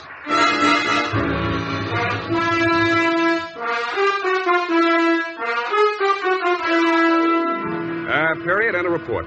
Well, Sam, I'll type this right up because then I'm leaving.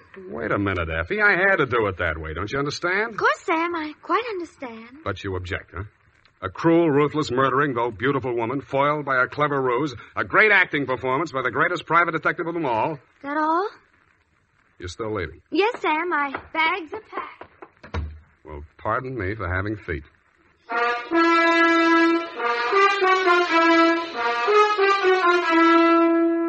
There's a reason, men. In fact, there are 5 big reasons why more men every day are turning to Wild Root Cream Oil for well-groomed hair. Wild Root Cream Oil grooms your hair neatly and naturally. Wild Root Cream Oil relieves dryness and removes loose dandruff. Wild Root Cream Oil is non-alcoholic and contains soothing lanolin. 5 big reasons why you, too, should join the millions with handsome, well-groomed hair. Why you should step up to your drug or toilet goods counter and ask for Wild Root Cream Oil. Get the big economy bottle and the handy new tube that's easy to pack when you travel and just right for the office or plant. Also, ask your barber for a professional application of Wild Root Cream Oil Hair Tonic. Again and again, the choice of men who put good grooming first. Well, here it is, Sam. Goodbye. Now, wait a minute, Effie. You can't leave like this, not without... Oh, all right. I'll talk to you while I'm putting my hat on. Well, can't you at least look at me? After all, you should give me a chance to justify... Sam, apparently you're laboring under an apprehension. Of course I am. Oh, boy, am I glad I picked the last in June and the first in July. What are you talking about? My vacation. Vacation? You just had a vacation a few months back. Well, Sam, that's a year. Well, if you want to take advantage of the legal technicality... No, Sam, don't say goodbye, man. Well, it's customary, I suppose. It's lucky that some of us keep our nose to the grindstone, our ear to the ground, an eye to the future. Huh? Television's just around the corner, you know. Oh, Sam. Come here, sweetheart. You look lovely in it. Come here. Have a wonderful time. Oh, Sam. Oh, Sam. Come here. Now, go on. You missed your train. Where are you going? The Los Sierras. Well, just so you don't go to Kanab, Utah. All right, Sam. You know best. Good night. Good night, Sierra Sue. Now, who can we get for that part next week?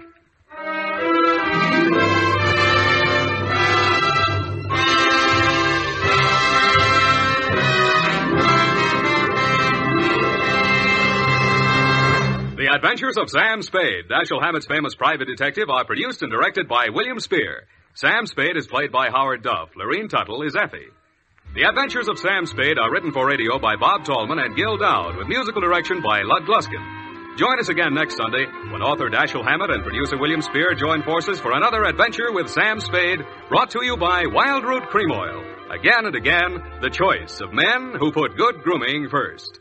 This is Dick Joy reminding you to... Get Wild Root Cream Oil, Charlie. It keeps your hair in trim.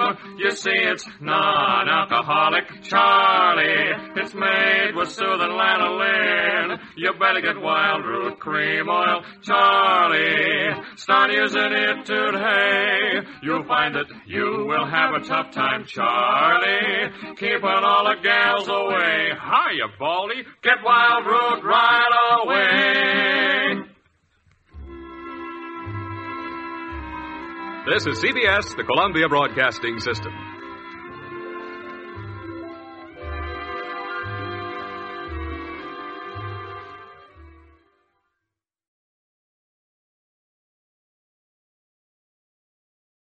this one is one of those shorts, and I think it came on every day like some of the others. It's called Calling All Detectives.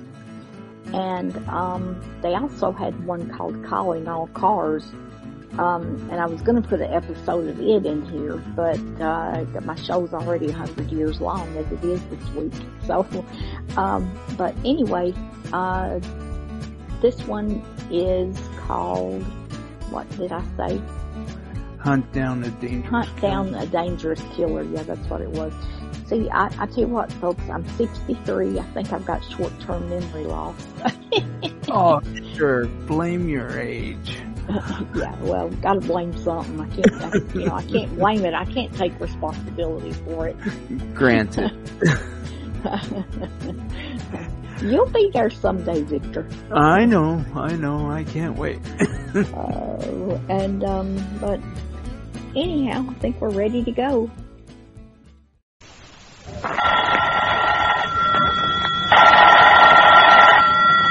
Calling all detectives.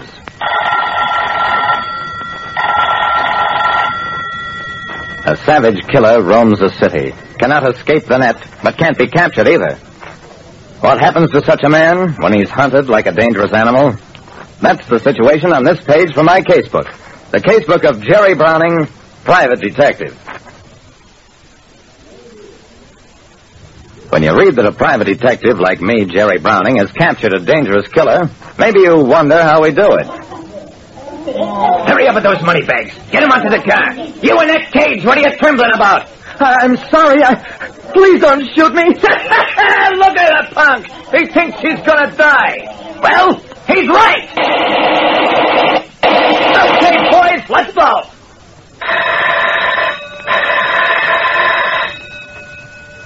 A bank holdup and a wanton, senseless murder. That's how Stoney Galen operated. And now he and his mob had invaded our city. But this time, I sat in the police car with Lieutenant Dawson at the roadblock. Jerry, how can you be sure they'll take this road? Because I think Stoney's headquarters is someplace west of here, which means he must take this road. The car approaching was coming at top speed. Didn't slow down as it neared the roadblock. Here they come! The getaway car slewed around and headed back the way it had come, though not before it was whacked end to end by machine gun fire. Then...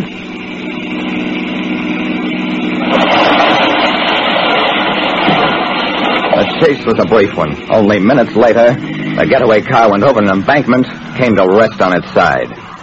When we got to it, there were 2 dead bandits inside, 2 more dying. But the gang leader, Stoney Galen, had somehow survived and escaped.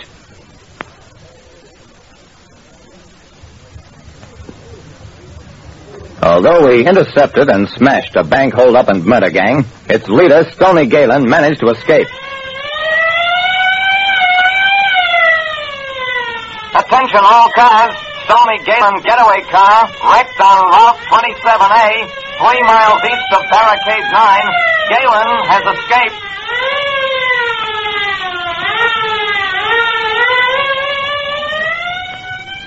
By nightfall, Stoney was still uncaptured. The wreck had occurred in a wooded section of country well within city limits. Stoney was at large, but he was bottled up, and now the net slowly began to close.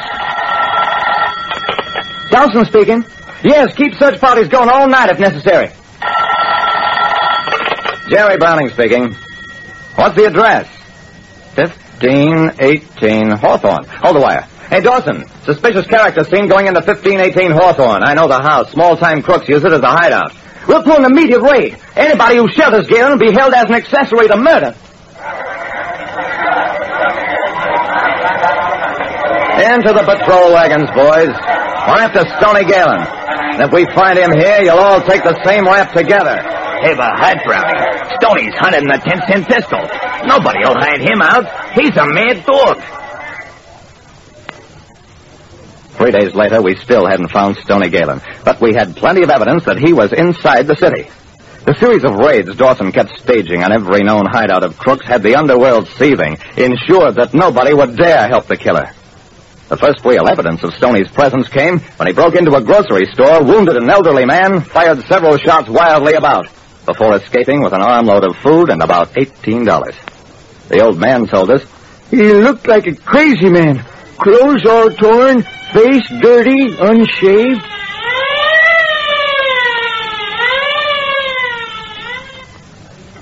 We didn't get Stoney that time, or the next time either, when he held up a garage and tried to steal a car.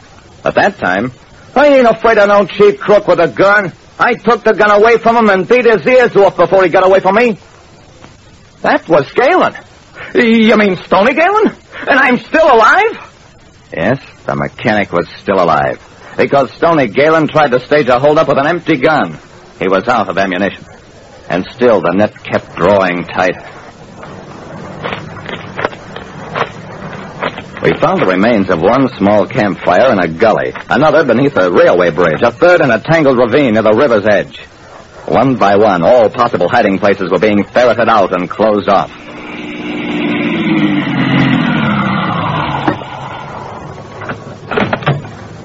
I stopped my car on Route 27A, at about the point where Galen's men were wrecked. I got out, walked over to the embankment, scrambled down the hill. Almost immediately, I found myself hidden from the road by trees. I looked around. To the right, the forest seemed denser, so I headed that way. I was testing out a theory. Stoney had been at large now for 15 days, during the last 5 of which he'd been unreported either in the city proper or out in the open. There was no possibility of his breaking through the net. We were all certain of that. But then, where was he? I believed he was someplace in this patch of woods, that like some hard-pressed animal, he'd returned to the terrain that first sheltered him. Now I was trying to project myself into the mind of a desperate, hunted man. I stopped to look back along the way I'd come. I could have been 1,000 miles from the heart of a city, instead of a body. Trying to project myself into the mind of a desperate, hunted man. I stopped to look back along the way I'd come. I could have been 1,000 miles from the heart of a city, instead of about 8. I started walking again, always heading for the thickest part of the forest. Then I found a lead, a torn bit of cloth dangling from a low branch. I looked down, noticed a faint beaten path in the undergrowth. I followed it for about a quarter of a mile. It ended abruptly against a small hill. I was just about to turn back, but I noticed the cave opening. Leaves and branches were piled against it, but one branch had slipped down, revealing the aperture. I walked up to the cave mouth. I know you're in there, Galen. Come on out. There was no reply. I waited a few moments. Then, come on out, Galen, or I'm coming in after you. The thing that came out of the cave had once been a man. Now it was some shambling, monstrous creature. A caricature of humanity, cut and torn, bearded and blank-eyed, and making incoherent noises in its throat. Stoney Galen, after 15 days of being hunted. I walked up to him. Come on, Stoney. Let's get out of the woods.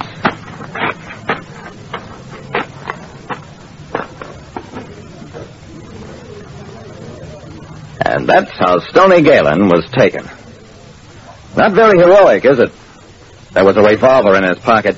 He'd stolen it from a farmhouse, but he never tried to use it. Because there was no more fight left in it.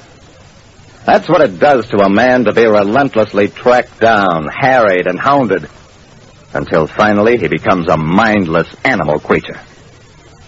Like I said, when a killer is finally taken, it isn't how dangerous he used to be that's important, but what's happened to him since the time human society marked him as an outcast. Listen next time to Calling All Detectives, mystery drama, mystery quiz, and a chance for you to match wits with yours truly, Jerry Browning, Private Detective. This next one is, I was a communist for the FBI, and I love this one. They also have FBI and Peace and War that I like too, and I'll put that on at some point. The ones I picked are not all the detective shows I have. I have a ton of them. But I was trying to pick some that, didn't get played every day on the shows and stuff. I mean, not that they never got played, but, just things that were a little bit different. And so anyway, but this one is, I was a communist for the FBI, and it's called Little Red Schoolhouse. I was a communist for the FBI.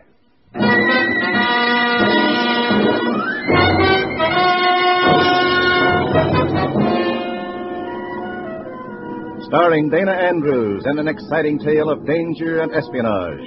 I was a communist for the FBI.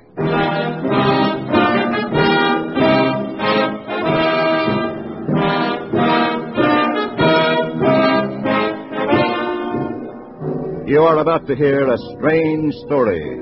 Names, dates, and places are, for obvious reasons, fictional. But many of these incidents are based on the actual experiences of Matt Cvetic, who for 9 fantastic years lived as a communist for the FBI. Here is our star, Dana Andrews, as Matt Cvetic. You can read it in the official reports, the whole story of my life as a communist for the FBI. I was in the party. I saw it work. For 9 years, I recorded the communist conspiracy against the United States from within. This is part of the story. In a moment, listen to Dana Andrews as Matt Cvetic, Undercover Man.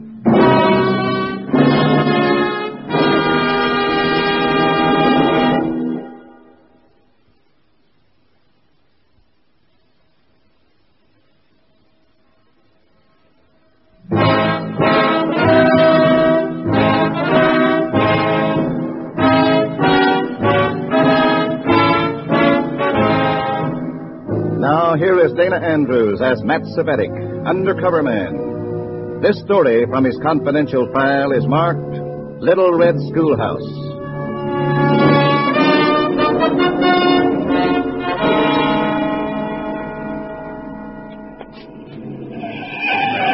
Hey! Watch where you're walking. What are you trying to do, chum? Live dangerously? I'm sorry, mister. Yeah, I'm nuts. Excuse me, buddy, but have you got a match? Sure. Here. Thanks. Keep 'em. It's a red 9 today. Tomorrow's red 8. Hello, Matt. Been a long time since we worked together. When did you get transferred from Detroit, Ed? A month ago. Oh, here comes our car. Hop 'em back with me. Okay, Klein, take off. Let's make it fast. You know how the party checks on my time. Well, I wish we could offer you more protection, Matt, but... I know. I'm on my own. The report? A new Soviet agent has arrived from Lenin Institute in Russia. A few picked commies have been undergoing training in propaganda and infiltration. I'm one of them. And this new Soviet agent? Is going to meet with us for briefing and assignment to some important jobs. Anything else? Meeting place is to be changed. This new Soviet agent isn't taking any chances. I don't even know his name yet. When do you meet him? Tonight, 6. Better drop me off now. Any place along here. Yeah, pull it up, Glenn. Any last instructions? Yes, man. I want a full report by mail. Also, let me know by phone, if you can, the name of this new agent and the location of your meeting place. I'll let you know. Matt, get in quick. Sure. What's up? That man, walking away from the corner.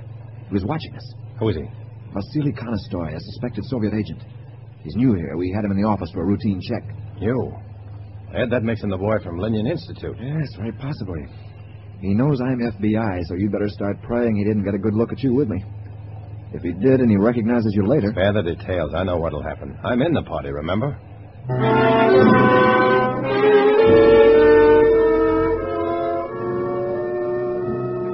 Whether Ed Grayson remembered or not, I did. It was the price of my life. When 6 o'clock came, I was picked up and driven to a small, isolated red brick house. Inside were 5 people, 4 men and a girl. Introductions told me the girl's name was Stephanie. And seating arrangements put us together in a corner. Close up, her dark loveliness was almost like a blow. Comrade Matt. Comrade Matthew. No, I like Comrade Matt better. It's hard, tough, like you. It's a tough world, Comrade Stephanie. No room for softness. We're nothing. The party and its beliefs are everything. Do you disagree with that? Of course not, Comrade Matt. It's only that being near you makes me feel like a woman. Is that so terrible? That's dangerous talk. I'd be more careful. I'm always careful. We'll talk more later. Comrades, I am Vasily Konistoy. I bring you greetings from Comrade Stalin. He thanks you for your loyal work.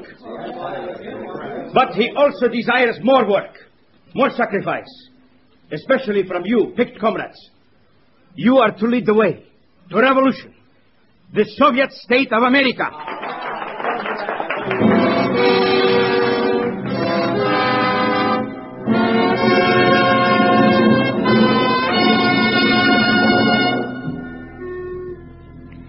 While I listened, I carefully surveyed the room, the people, until I knew I would remember every detail. Vasily Konistoy was a big man, 6'1", maybe 2, weighed around 200, black-haired with eyes that forgot to smile when he did. Those eyes stabbed me, and I knew Konistoy's memory was at work. When the meeting was over, he kept me for a private talk. Something to drink? No, thanks.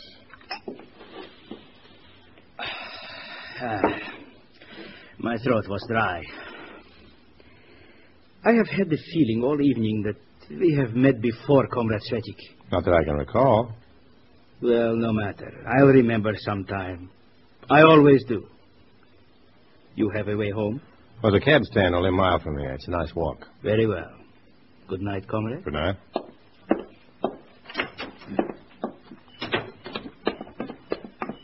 Comrade Matt, over here. Oh, it's you, Comrade Stephanie. Oh, this is my car. Would you ride into town with me? Oh, thanks. You drive.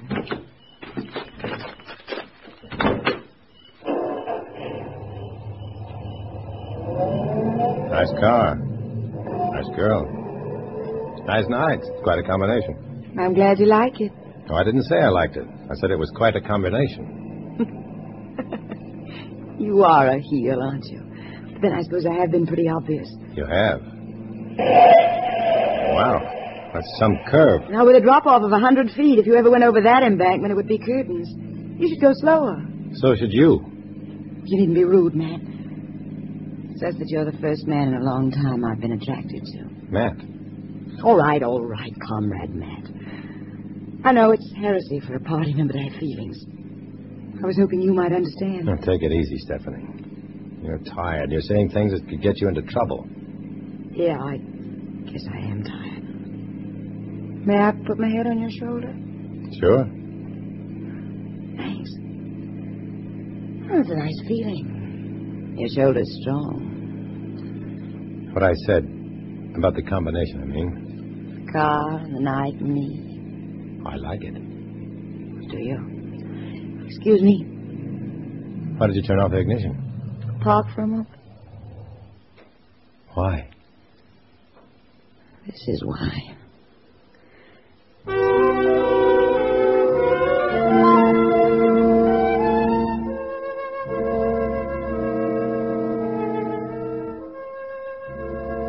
When I got to my hotel, dawn was breaking. Before I went to sleep, however, I made a call to a certain number and left a message for Ed Grayson to meet me that morning with a wiring crew.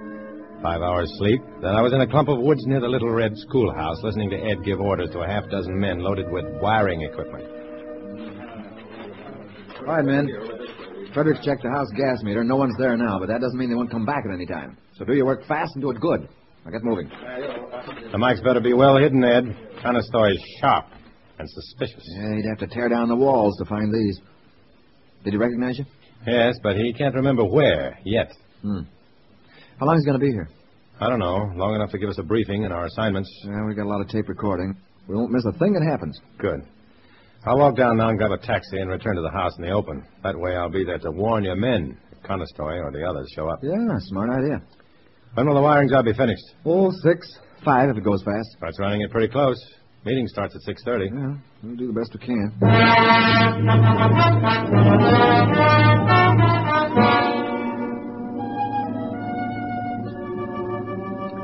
I returned later, and for the next 4.5 hours, I played watchdog on the front porch of the Red House. From inside, I could hear the sounds of Grayson's men at work. At 5:42, the FBI men reported their job finished. They were packing up their equipment to leave by the back door when around the curve I saw Konistoy's car approaching. Beat it, you guys. Flash red, flash red.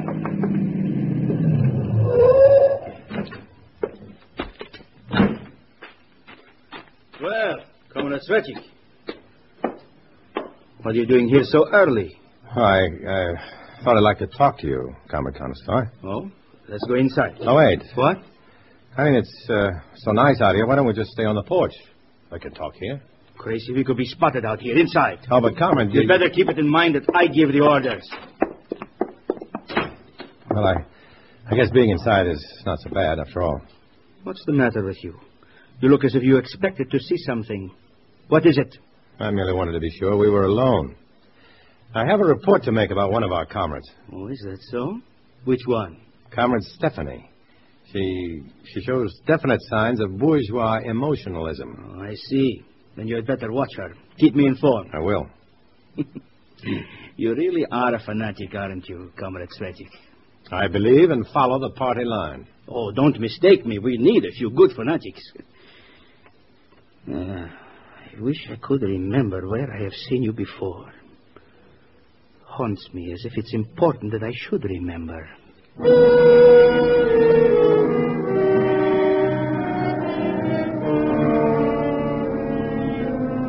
The next few days were a growing fever of tension for me. The briefing was hard and thorough. I had little time to do anything but study, and this was complicated by constant invitations to study with Comrade Stephanie. And always hanging over my head was the threat of Conestoy's possible remembrance of seeing me with an FBI man. Finally, the last day of the week rolled round. Tonight, comrades, you receive your assignments. You have been well trained. Now you will act on that training. We will organize infiltration of schools? That is correct. You, Comrade Svetic, receive a choice plan. Do you know Bryson University? Yes, small college not far north of here. Though small, Bryson is a highly respected school, an example to many other colleges. You and Comrade Stephanie will see that the seeds of communism are planted there. We'll not fail, Comrade Conestoy. I'm sure you won't. Comrade Svetic, about where I have seen you. Perhaps you were around my hotel for some reason? No. No. Well, don't worry. Maybe by the time you finish your assignment, I will remember.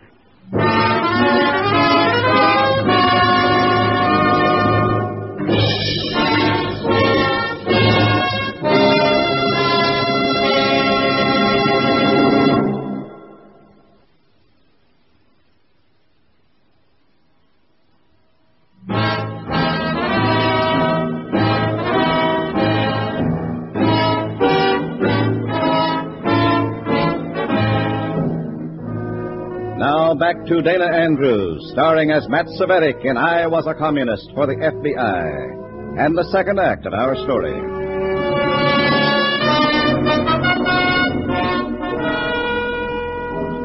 How long did I have before the Soviet agent, Conestoy, remembered seeing me with an FBI man? The knowledge of what would happen when he did was a cold, leaden ball in my stomach. As with Comrade Stephanie, I listened to Conestoy's final instructions on our new assignment to infiltrate Bryson University. There is one professor at Bryson who will be your best asset, Comrade Svetic. A Professor Walden. Is he a fellow traveler? A very reluctant one. You will have to play down everything except how communism will save the oppressed from the tyranny of fascism.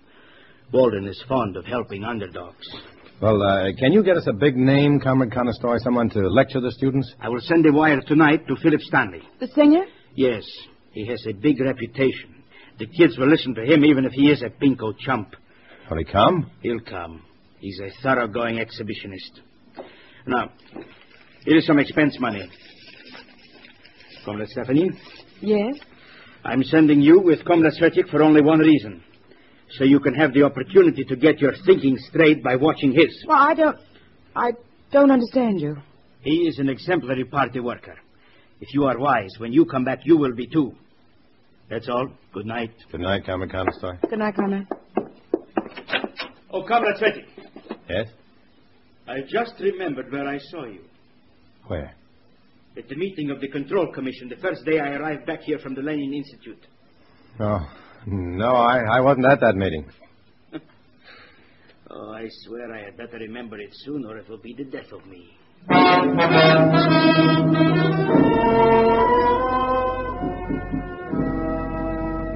Bryson University. The usual ivied buildings and rolling green campus littered with students. Professor Walden turned out to be a thin, white-haired man with bent, iron-rimmed spectacles. His office was a 6-foot square of stale air wrapped around a battered desk and a stack of papers. Your coming to see me like this has posed quite a moral problem, Mr. Savetic. Yes, indeed, quite a problem. You see, I am not sure I am in complete sympathy with communist teachings. Oh, of course, but we're not here to ask you to become a communist, Professor. We merely ask you to work with us in bringing relief to the unfortunates of the world. Oh? Well, in that case, what can I do to help? 2 things. Give us a list of students you believe to be in sympathy with our cause. And the others? We're going to organize a lecture. Philip Stanley, the famous singer, is flying all the way out here to address the students. It would be nice if you could act as master of ceremonies and introduce him. Oh, why, of course. I'll be delighted. Philip Stanley, indeed.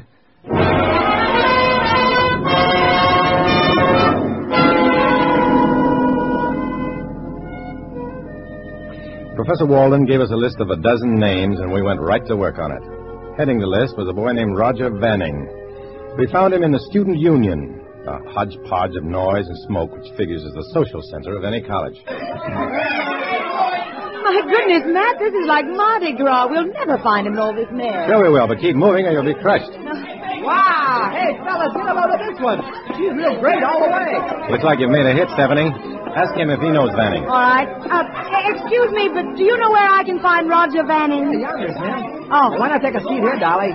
For you, I'd go on the hook. That'll do, Junior. Don't tense, Dad. I ain't cruising for bruising. Come on, Stephanie. That Roger Vanning looks like a kid who can vote. You'd better handle him alone. I'll try the next one on our list, Grace Sprocket. Meet you out front later.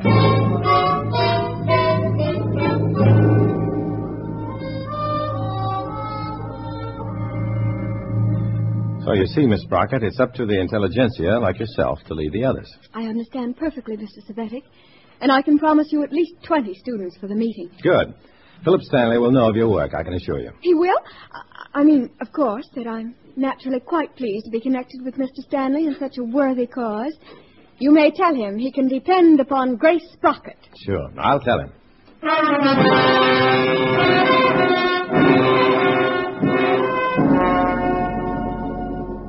4 days of work, and we had nearly 200 students lined up for our demonstration. I hired a hall near the campus, decorated it with the usual banners and slogans.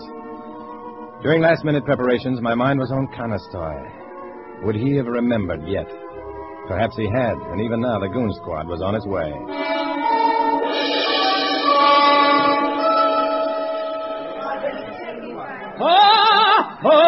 Me. Oh, these are terrible acoustics, Vedic. Perfectly awful. Really shouldn't sing at all in a barn like this. After all, you know, these boys and girls are my public. They deserve to hear me at my best. Oh, absolutely, Mr. Stanley. However, just being able to see you in person and hear your words of truth will inspire these young people to magnificent heights. They'll recognize you as something far greater than a singing star. Greater than a star? Of course. You'll be known as a social leader, a man destined to sway multitudes toward the goal of true socialistic society. Well, I hadn't thought of it that way. Excuse me, Svedik. I think I'll go run over this speech you prepared for me. Better practice it, knucklehead. I hope I can keep my dinner when I hear it. Oh, Matt, come here a minute, would you? Sure. What is it, Stephanie? Well, I just wanted to check plans with you. Okay. After his song, Stanley will give his talk. At the end, when he starts the Internationale, you give Grace Sprocket and the other agitators the signal to jump up and begin a community sing out of it. And when the crowd's good and excited, Sprocket and company lead them off for a demonstration on Faculty Row. And be sure the placards and signs are ready for them to pick up on the way out. Come on, let's get this thing rolling.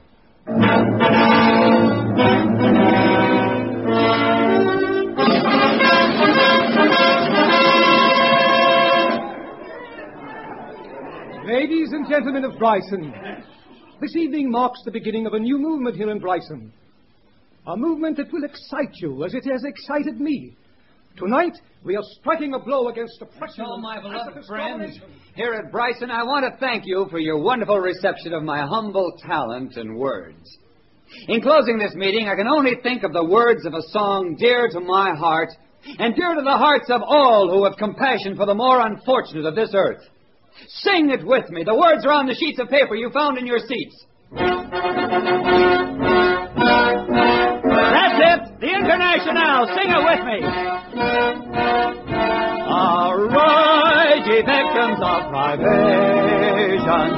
Rise up, all ye who are forlorn. And enter degradation, for a new world being born.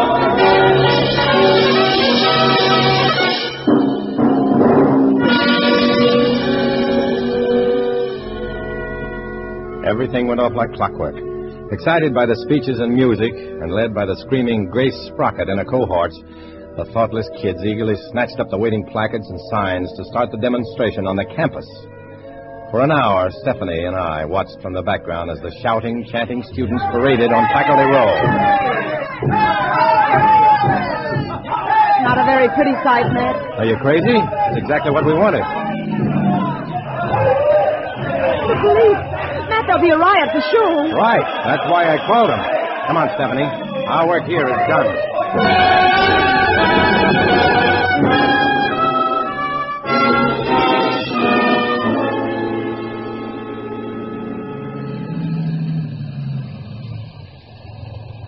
Here we are, Stephanie. Back at the Little Red Schoolhouse.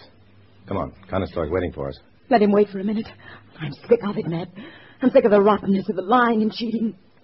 Let's quit the party, you and I. We could go away together. What? Well, you must be out of your stupid mind, talking to me this way. Oh, what are you going to do? What do you think I'm going to do? I'm going to report you. The party has ways of dealing with treason. Oh, no, please, don't turn me in, Matt. I'm sorry. It's too late. Get inside.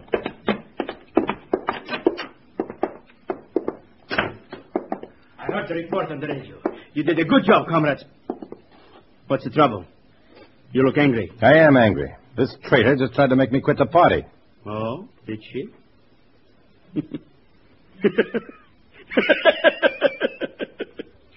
I told you, Comrade Stephanie. Comrade Svetik is as solid as the Kremlin. He sure is. Wait a minute. You mean I was just being tested? Testing high-ranking party members is my job, Comrade Svetik. I'm an agent of the MVD. Now, if you excuse me, I'll have to get back to town and file my report. Tested. After all my years in the party. Happens to all of us. Oh, yes. I have something for you. A reward. Here in this drawer. Reward? This. Put up your hands. Gun? What's this all about? I don't understand. FBI agent. That's where I saw you. You were talking to an FBI man. I told you I would remember. Oh, now look, I can explain that. This fellow just... car, you dirty stool pigeon. Move!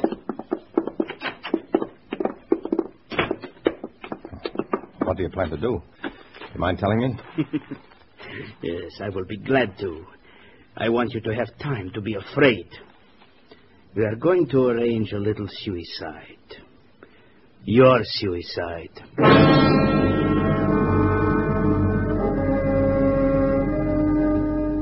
My only hope was the FBI surveillance. Conestoy and I were at his car when the FBI men moved in on the run, Ed Grayson leading. Conestoy opened the car door just as Grayson squeezed a shot over our head. Down, Matt, down! I hit the dirt in that precious second when Conestoy's attention was distracted by Grayson. Then Conestoy made his break. Stop! Conestoy, stop! All right, man, get him!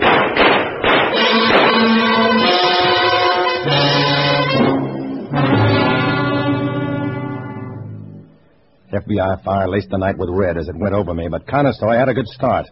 He was getting away when he hit that bad curve, doing 70. Then there was nothing on earth that could save him as his car skidded over the steep embankment.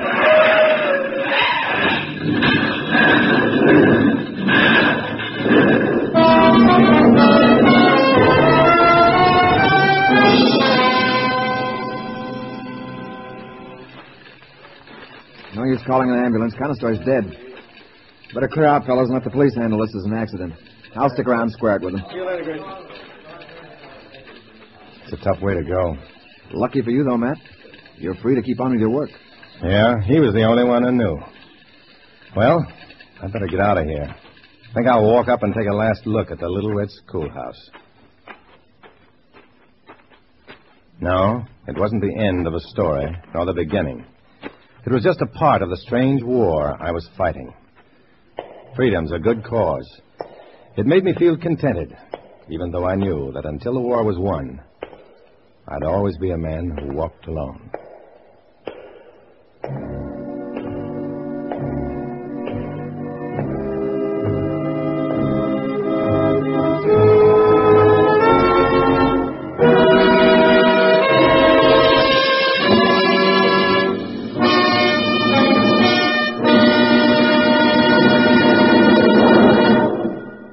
Our star, Dana Andrews, will return in a moment.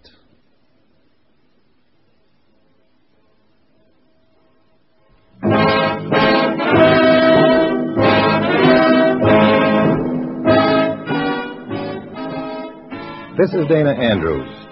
Many of these stories we bring you are based on actual events and happenings that took place here, in this country, in the real-life experiences of Matt Svetich. Our country, America, must be kept a strong nation, and we who love this country must be constantly on guard against the traitors who bore from within. For this reason, I urge you to listen again next week when we will dramatize another exciting adventure from Matt Svetich's official records. We hope you will join us.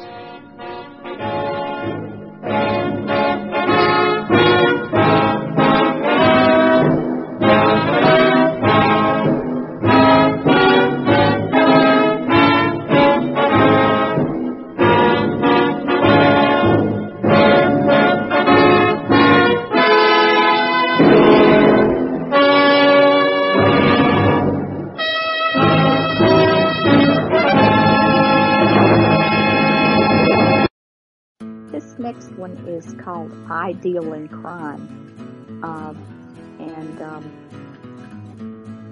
He's an investigator. His name escapes me right at the moment. I hate when I do that, but anyway, y'all, I'm getting old. But anyway, this one is called the Abigail Murray case.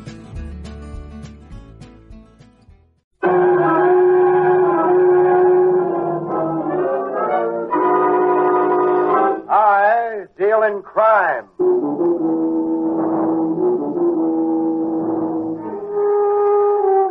The American Broadcasting Company presents I Deal in Crime, starring William Gargan as Ross Dolan.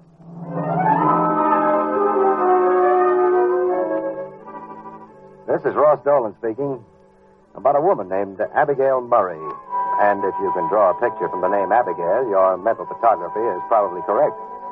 She's tall, skinny, with a prim mouth and a primmer figure. She and 40 became acquainted quite some time back, and she dresses in solid black. I met Abigail Murray in quite the conventional manner. How do you do? All right, young man, if you're ready to take your feet off your desk and sit up like a gentleman, I'm ready to discuss a business matter with you. Oh, I'm so sorry, madam. I was so interested in your entrance that I forgot my manners. Well, I can see that. You mind if I sit down? No, not at all. Please do. Thank you, Mr. Dolan. You are Mr. Dolan? Yep. I'm Abigail Murray. I live in Norwalk, and I'm here in the city on a visit. I see. Also, I happen to be a school teacher. I thought so, Miss Murray. Please, call me Miss Abigail. I'm used to that. Been used to it for 30 years. Okay. Miss Abigail it is. Now, I want to employ you, Mr. Dolan. You're to be my escort. Are you willing to be that? Well, that depends. We're not going out to nightclubs and places of that nature. If that's what bothers you, I'm not the type. No, I'm afraid you're not. I merely want you to drive me across the city this evening. I'm visiting an old pupil of mine, and I dislike driving in the dark. That's all, huh? Just drive you around tonight? Certainly. Miss Abigail, there must be more than that.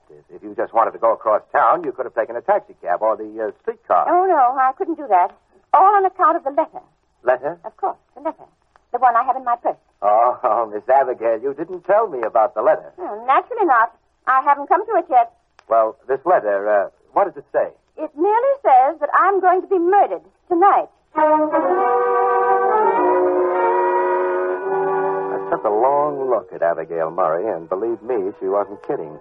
Also, in her prim New England manner, she wasn't particularly worried about the threatening letter either. She handed it to me, and I read it.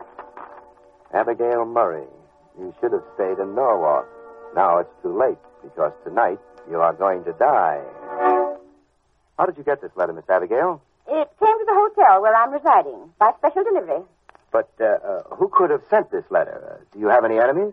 Well, I've been a school teacher for 25 years. What do you think? Well, I think the police station is a good spot for you. Come on. Mr. Dolan, I wish you would dispel the notion that you can order me around like a simpleton. I've never gone to the police, and I'm not going to go now. But, Miss Abigail... Now, do you wish to escort me across town tonight, or shall I find someone else? Okay, you win. I'll be your escort. Fine. I'm staying at the Plaza. Pick me up at 7. Oh, no. If you want me to guard you, I'm starting in right now. But I'm going to the beauty parlor. Having my hair waved. Well, I'll be glad to come along to make sure the curl isn't too permanent.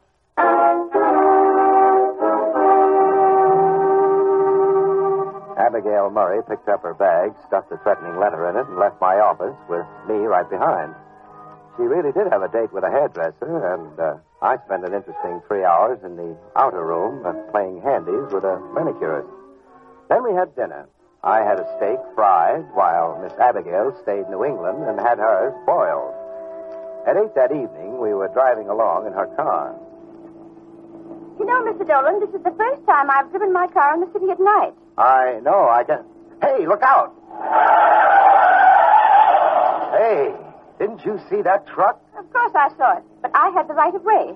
Oh, fine. After all, it was his duty to get out of my way. Uh-huh. They always get out of my way in Norwalk. Yeah, I don't blame them.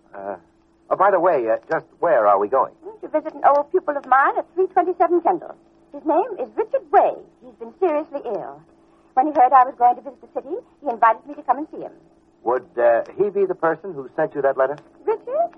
Oh, hardly. He has the general courage of a field mouse. Well, we'll turn here and take a shortcut to the park. I enjoy parks at night. I would never have believed it. Oh, Miss Abigail, slow down a little. Why? Slow down, that's all. Well, but why? There's a car in back of us. You think there's something wrong? Motion him to go around us. He's been trailing us the last few blocks. Very well.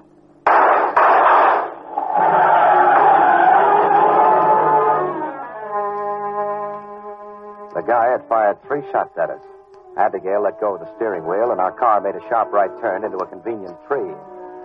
By the time I untangled myself and got out, the would-be killer had disappeared in a cloud of blue smoke.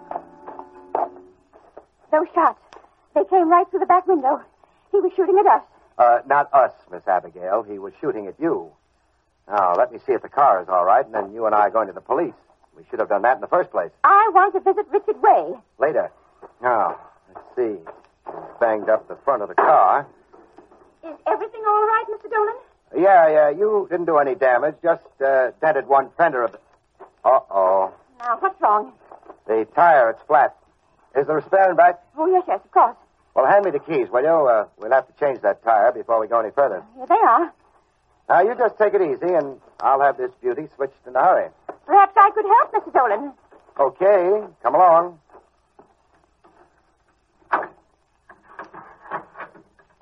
Now, we'll just take this wrench, find the jacket. Get back, Miss Abigail. Why? What's wrong, Mr. Dolan? What's that bundle in there? That's no bundle. That's the body of a man. A man? Well, tell him to come out immediately. I don't believe it would do any good. He's dead.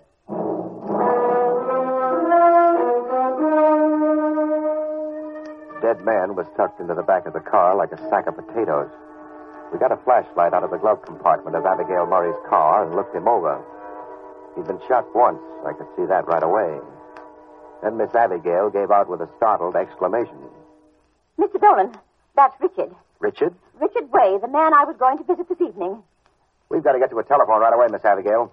The police will have to be notified. They'll ask a lot of questions? Oh, murder always brings out the bump of curiosity on a policeman's head. Of course, he could have committed suicide.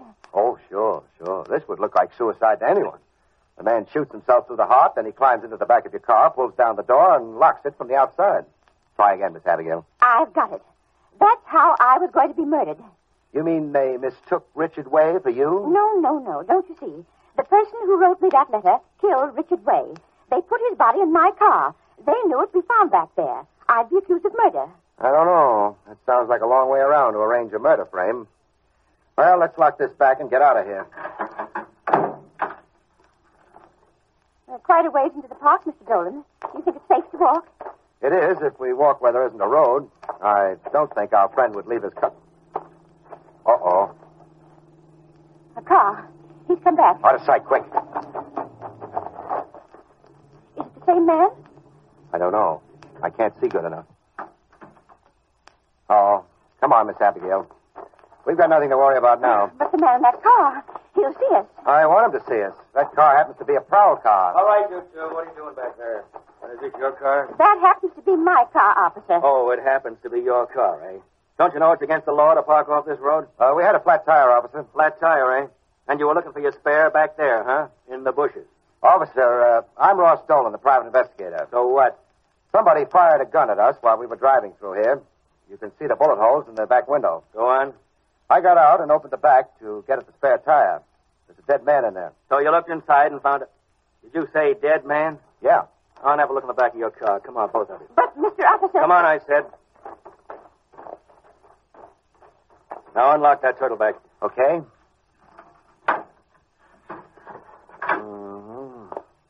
You didn't touch him, take anything out of his pocket. Naturally not. Do I look like the sort of person who would touch a dead man? You look like the sort of person who's coming down to headquarters and have a little chat. Headquarters? Why, this is disgraceful. Miss Abigail, if you only let me... One might think that Mr. Dolan and I were murderers. Yeah, one might think you were.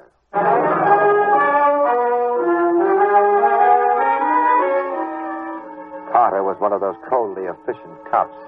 He had me drive his police car to headquarters while Abigail Murray fumed, fussed, sputtered, and threatened. But it was like knocking down stone fences with a handful of sponges because Carter just sat back with no further comment. When we got to HQ, he herded us into a room for questioning. I shall certainly telegraph the mayor of Norwalk. I've never before been treated in such degrading fashion. Now, don't take it so hard, Miss Abby. All we've got to do is prove that we didn't kill Richard Way, and they'll let us go. But why do we have to prove it? I always thought a person, was presumed innocent until they were proved guilty. And so far, no one has proved anything. I know. And that officer, that Carter person. Did I hear somebody mention my name? You certainly did, and it was I. I thought so. Now then, I want to ask you both some questions. After that, we'll decide what's to be done. You, Dolan, I looked over your identification. Yeah? What's your story? Well, Miss Murray employed me to drive her across town. I took the job. We were driving through the park. Somebody took a shot at us and blew out a tire. That's when we found Richard. I mean the body. Miss Murray, I was talking to Mr. Dolan. When I finish with him, there are some matters you and I shall discuss. I was just trying to help. You'll get your chance. Oh. Now, you found the body, eh? Yeah, when I opened the turtle back on the car to get at the spare tire. Then what? Then I started looking around for a cop. In the bushes, off the road? What kind of a cop were you looking for? All right, Carter, you're having your little fun, but you forget. Some guy with a gun had just fired 3 shots at us. Did you expect me to parade around like a big fat target? Go on. Well, when we heard your car approaching, we ducked. When I saw the PD label on the door, we came out, period. Okay. Now, Miss Murray, you employed Dolan because you were afraid you'd received a threatening letter. I substantiated that statement with proof, Mr. Carter. I gave you the letter I received. So you did, and that's why I'm asking all these questions. You see, the dead man, Richard Way, had some notes in his own handwriting in his pockets. Is there something unusual about that? There is in this case, Miss Murray. Comparing the handwriting on the notes with the letter you received, we came to the conclusion that they were both the same. What? The man who threatened you by mail was the man you found dead in your car.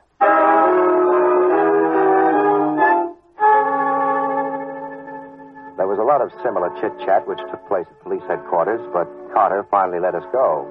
He warned us not to leave town, which was a little ridiculous because I have an office here, and Miss Abigail told Carter she wouldn't miss the fun at this point for a carton of eggs. I took her back to the plaza and went home to my apartment, wondering what would happen next.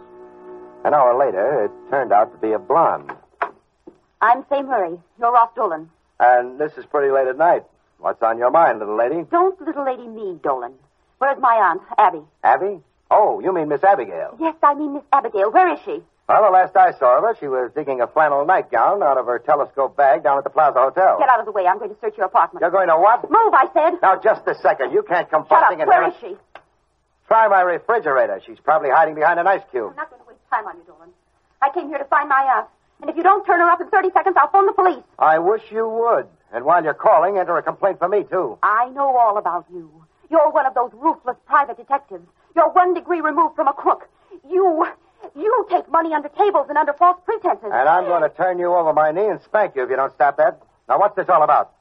You mean you don't know where Aunt Abby is? The last time I saw her, she was ready to hit the sheets for a full complement of slumber. What gave you the idea she was here? But I called her at the hotel. She didn't answer. How'd you get up here? A man answered Auntie's room. He said that she'd come up here, that you'd forced her to come with you. Me? Force Miss Abigail to do anything she didn't want to? Why, that little old gal has a mind all of her own. But then, who was the man in her hotel room? That's what we're going to find out. He's at the plaza. I just told you that. Oh. Dolan, are you sure you took her home? I certainly am. I wonder what could have happened to her. Plaza Hotel? Miss Abigail Murray, please. 1 moment. Did she answer? Give her a chance, will you? Well? Well? No answer yet. I'm sorry, sir, but Miss Murray is not in her room. You wish to leave a message? Yeah. Have her call Ross Dolan when she comes in. Yes, sir. Oh, and one more thing. Did you see Miss Murray a little earlier this evening with a man? A man? Let me think. Oh, yes. I saw her earlier. She came in with a big, beefy character wearing a wrinkled gray suit and a brown hat. Would you know him, sir? I would. It happens to be me. Oh, no, sir. You mean it was I? It was me, and don't you forget it. She's not there, is she? No, and the clerk doesn't seem to remember her going out. Well, in that case, Mr. Dolan, I'm sorry I bothered you. Good night. Boy, she certainly was in a hurry. I wonder... Hey, Miss Murray, I want to ask you if...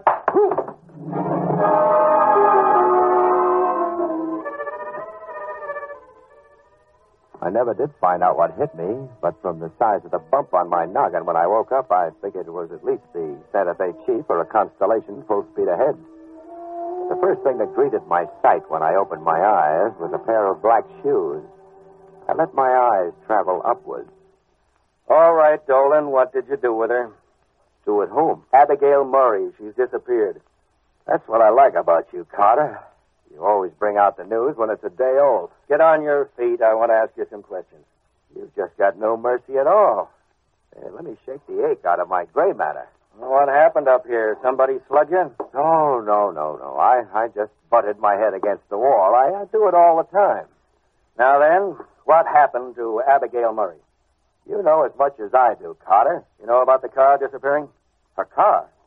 Well, you took care of that. I sent the wagon out to pick up the body.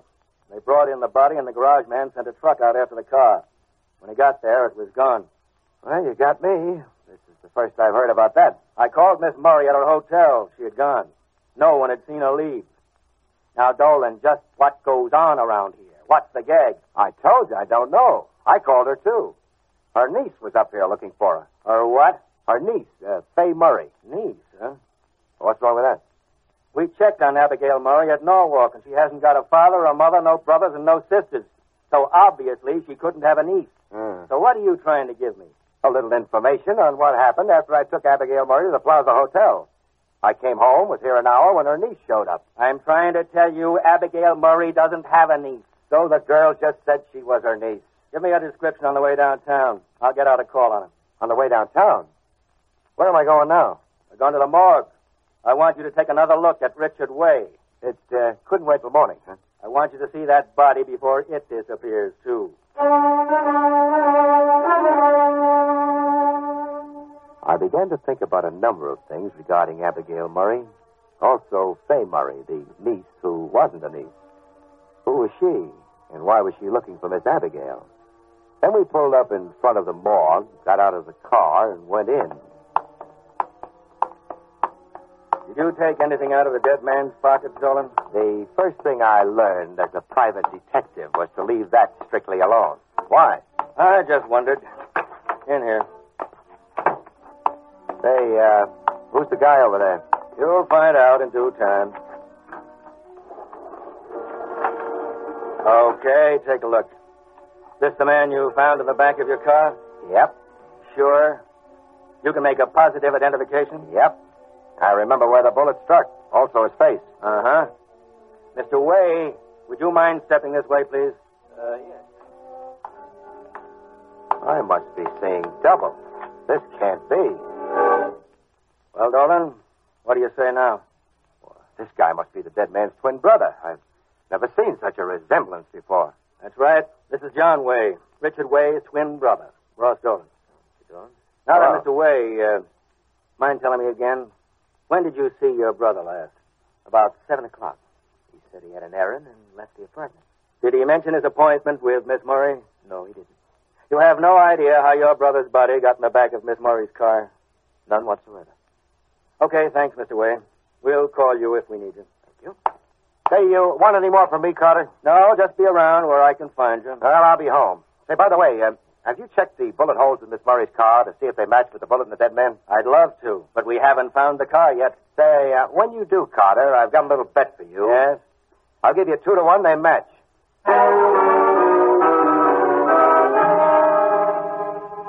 I walked out of the morgue onto the street, leaving a very puzzled Carter standing there, but no more puzzled than a private eye named Dolan. The street was dark and forbidding. The lights in that district were black with age, and the buildings were dark and gloomy.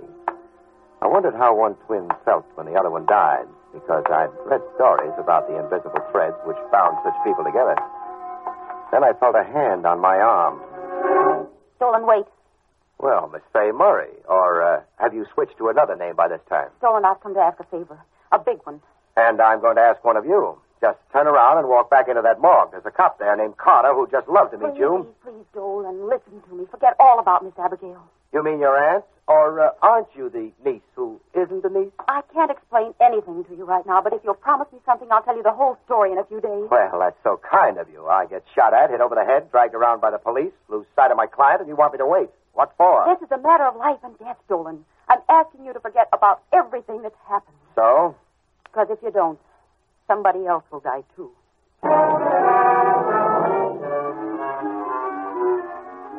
Fay Murray, if she was Fay Murray, had one great trick. She could disappear like nothing I've ever seen before. By the time I opened my mouth to ask another question, she'd melted away like a bonbon on a hot rock.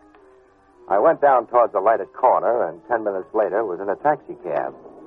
I retraced the same route I'd taken earlier with Miss Abigail, and when the cab got to the spot where the shooting had occurred, I got out and looked around.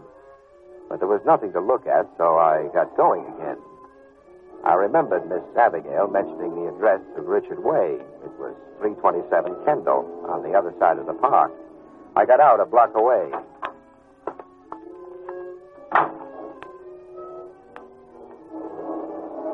I stood there until the blinking red tail light had disappeared around the corner. I wanted to be sure no one had followed me. Then I made my way inside the apartment building and got the apartment number off the mailbox.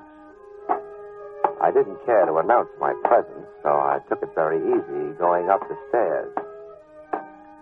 The apartment building was as quiet as a grave, and the word grave reminded me of the dead man lying down in the morgue. When I got to the door of the apartment I was looking for, I could hear voices. John Way and Fay Murray, but they were too low to make out. So I looked for another method of getting in on the know. The apartment was one of those 2-bedroom and bath affairs with a separate door for the kitchen. I moved inside through the kitchen. The two voices grew in intensity as I moved towards the living room door. John, you promised.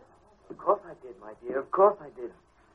That was to get you back here. But you told me if I got rid of Dolan, you'd take care of everything. You'd let Miss Abigail go. Oh, and so I am, my dear. I am going to take care of everything. You know, I could go to the police. I could tell them the whole story. In your present condition, I hardly think so. In that case, I'll scream. I'll yell as loud as... You little fool, you make one sound or I'll kill you right now.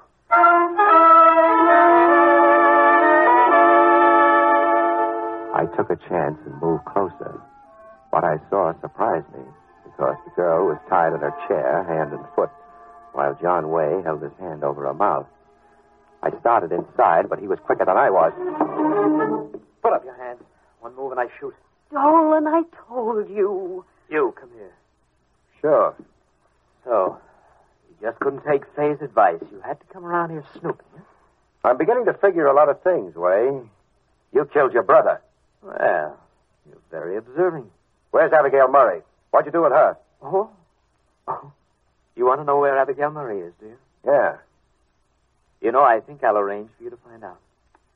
I'll go a step further. I'll arrange for you to go with her. Well, she's still alive then, huh? Where is she? In the turtle back of a car. I put her there. Hey, what's the matter with this guy, Fay? Is he off his crunk? Say, if you say I'm insane, I'll kill you right here. So, that's the way it is. You think I'm insane, too, don't you? Perhaps I am. All my life, it's Richard this, Richard that, Richard the other thing. So I killed him. Now, you're in pretty deep, mister. Better hand me that gun. Oh, you think you're sly, don't you? You think I'm going to just hand it over like that? I'm not. No? No. No, I've got it all set up. You, Fay, and Abigail are taking a little drive with me. Only I'm coming back alone. You stole the car, huh? Before the cops came back. Of course.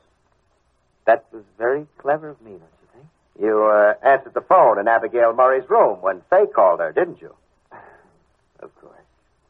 I dropped in to see my old teacher. We were such pals, you know. She always gave me such good marks. You're quite a clever guy. How'd you get her out of the hotel? Down the back way, servant's entrance. Oh, it's quite deserted. I arranged that, too.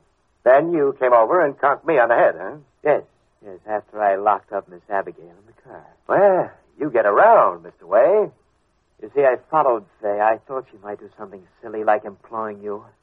But I prevailed upon her to forget it. Didn't I, my dear? You lied to me. You told me that if I got rid of Dolan, you'd let Miss Abigail go free. Oh, no. No.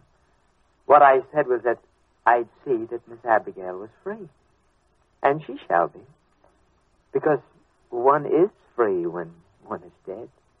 What are you going to do? Drive the car in the river. They'll never find it buried in the mud. They won't find us either. Naturally not. You'll be in the car from now on. You, Fay, and Abigail. And what happens when you try to get me out of here? I could start a ruckus. Oh, I have that plan, too. Turn around. What for? I said turn. Okay. Now what happens? I'm going to hit you over the head. Not too hard, but just hard enough to keep you quiet for a while like this. No, drop it! You fool! You think you can make me? I think I can.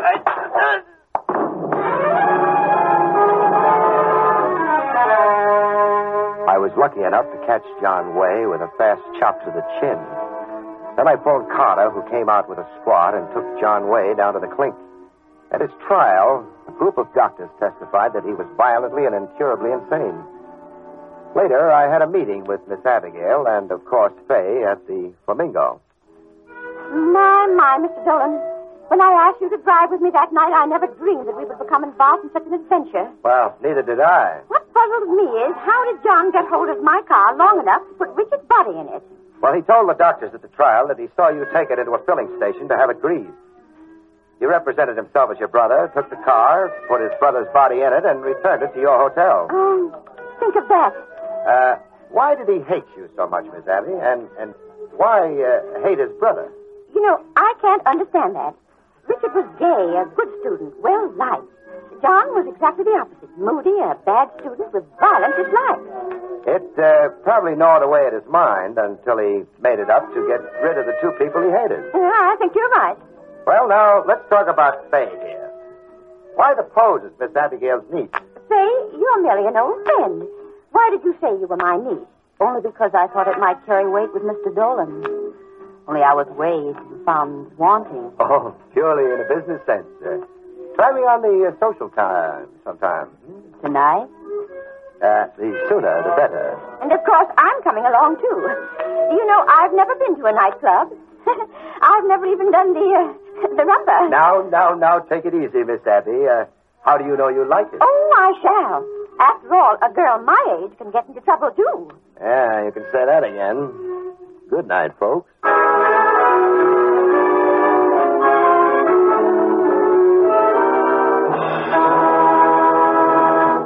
Don't forget to listen again next week, same time, over most of these ABC stations, when you will hear William Gargan say, I deal in crime. I Deal in Crime, starring William Gargan as Ross Dolan, is a special presentation of the American Broadcasting Company. It is written and directed by Ted Hediger. Special music is arranged and conducted by Rudy Schrager.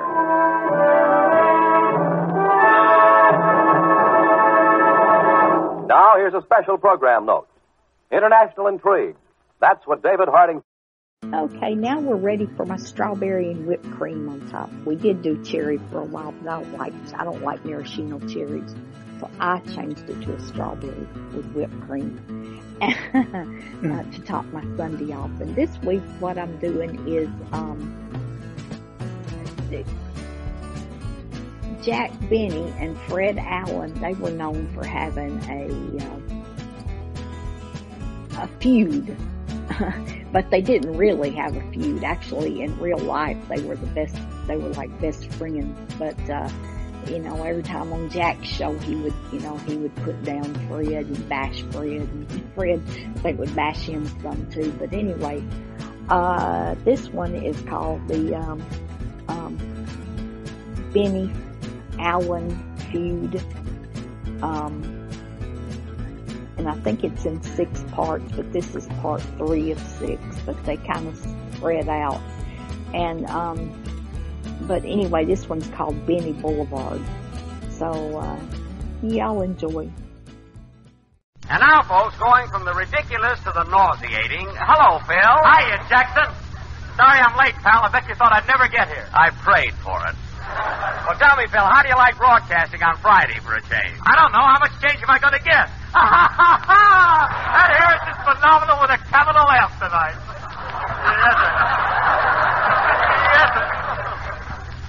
You corny. But on the level, Phil, don't you think Sunday is a pretty blank day now that all the comedians are off for the season? What do you mean, all the comedians? Fred Allen is still broadcasting. Phil, calling Allen a comedian is like slipping a rocking chair under Gypsy Rose Lee and calling her Whistler's mother. Allen, a comedian. Look, fellas, anybody can get laughs with that stuff Fred Allen does every week. Take that Allen's Alley, for instance. There's nothing to it. What do you mean, there's nothing to it? I mean, it's a surefire formula. Now, look, every Sunday he goes around, knocks on doors, and asks a question. I'll show you. Give me that clothespin. What are you going to do, Jackson? I'm going to put it on my nose and make off like Fred Allen and take a trip to Benny's Boulevard. Now, Mary, you be Portland Hopper. Dennis, I want you to be Socrates Mulligan. And Phil, you're Falstaff, the highbrow poet. All right, Mary, let's go. Wait till I get this clothespin on my nose. Wait. That's it. Me. That's it. Go ahead, Mary. Start it.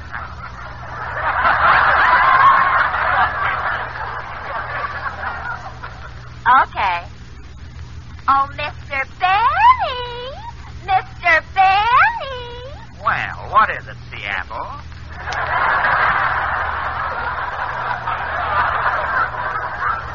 As the broom said to the dustpan, what do you hear from the mop?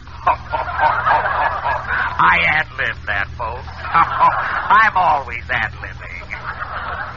Mama says if you don't stop ad-libbing, someday you're going to say something funny and surprise everybody. Oh, your mother. Have you got a question for Benny's Boulevard, Mr. Benny? I certainly have, Seattle, and this is it. Who is the funnier comedian, Jack Benny or Fred Allen? And here we go to Benny's Boulevard to investigate.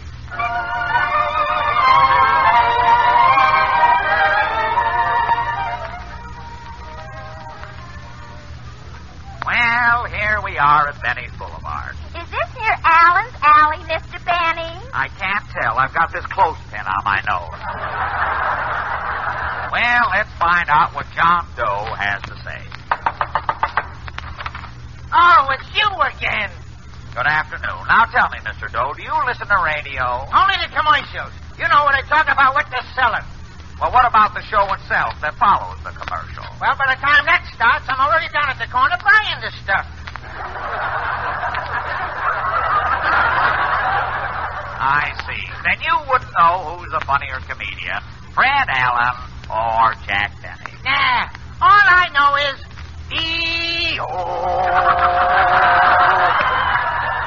I see. Now, Seattle... Now, Seattle, we'll see what Mrs. Nussbaum has to say. No! tell me, Mrs. Nussbaum, who do you think is the funniest comedian on the radio? Well, my first husband liked Abbott and Castellanos. That's Costello. And my second spouse is liking Fibber, McGee, and Becky. I see. Well, tell me, Mrs. Nussbaum, who is your favorite comedian? Is it Jack Benny? You should live so long. Are we going home now, Mr. Benny? What are you holding your nose for? Shall I tell him, folks? Seattle, behave yourself. Now to find out what Socrates Mulligan thinks. He lives right here. Yeah.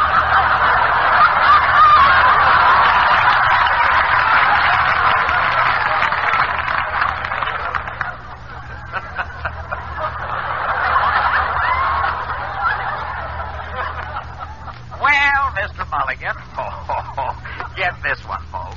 Well, Mr. Mulligan, I'm here to stew with you. I'm an ad-libbing fool. Now, Mr. Mulligan, I'm going to name two comedians, and you tell me which one you prefer. First, Fred Allen. Oh, he makes me laugh. And what does Jack Benny make you do?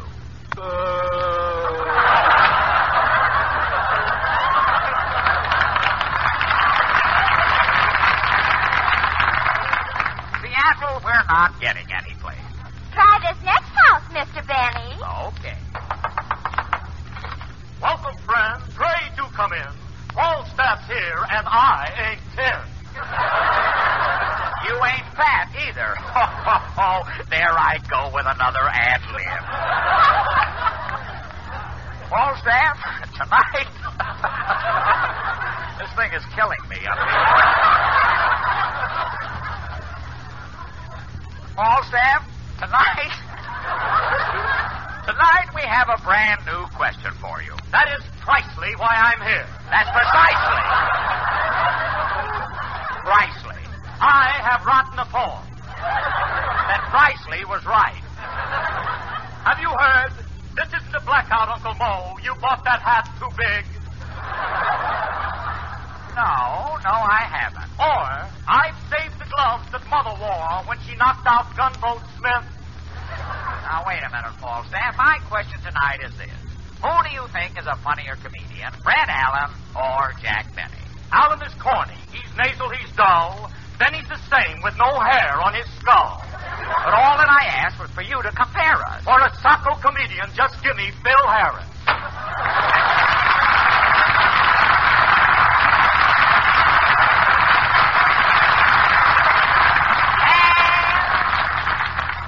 So, ladies and gentlemen, we wave goodbye to Benny's Boulevard as two pretty waves wave back.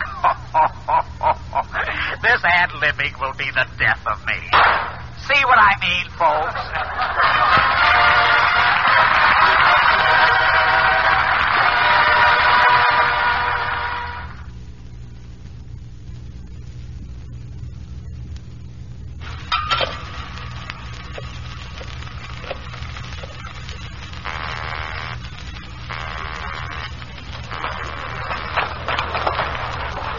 Mr. Benny's residence, autograph oranges, 10 cents a piece.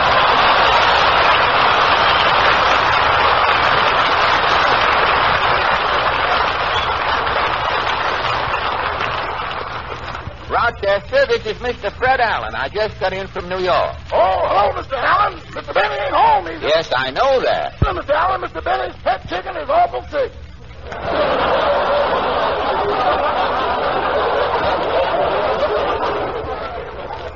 His chicken is sick? What's wrong with it? I'm frying it to death.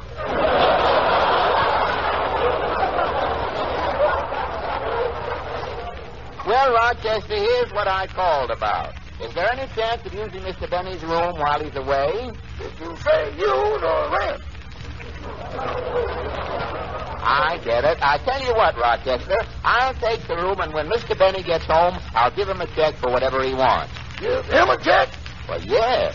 That kind of eliminates the middleman, don't it?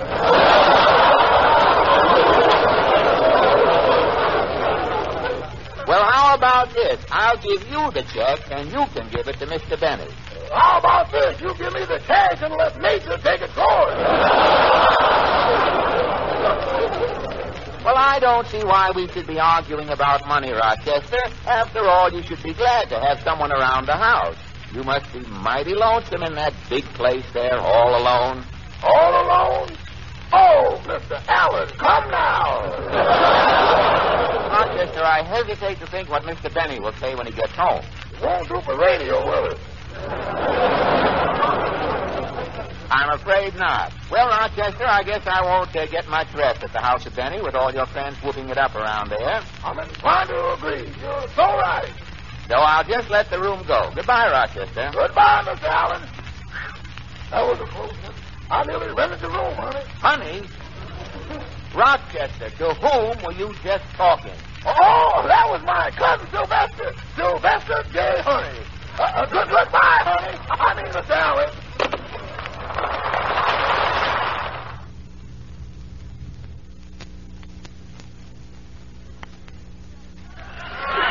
Fred, my darling. Oh. You fool. Oh, yeah. It's so nice to have you back on radio. I've missed you. Oh, so you are the one. According to Hooper, you are the one. No, darling, we've all missed you. Why don't you come back, Fred? Well, I'll tell you, darling. I have been dabbling in something which, for the want of a better name, we shall call television. Please, darling, people are eating. Oh, I'm sorry. Say, you didn't by any chance happen to see me on my first television show, did you? No, I didn't, Fred. You weren't home? Oh, yes, I was home, darling. Oh, no set, darling? No guts, darling. Well, you know television's a new medium, and I have discovered why they call it a medium. Because nothing is well done. Oh, very little.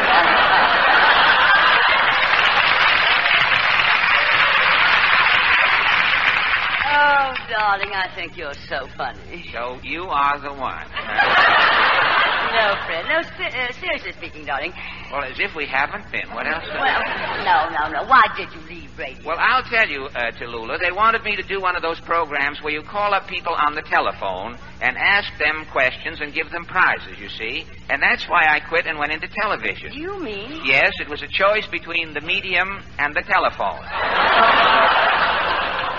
Wait for laughs. Oh, excuse me. No, don't read the stuff in parentheses. You skip that. Sorry, I'm sorry.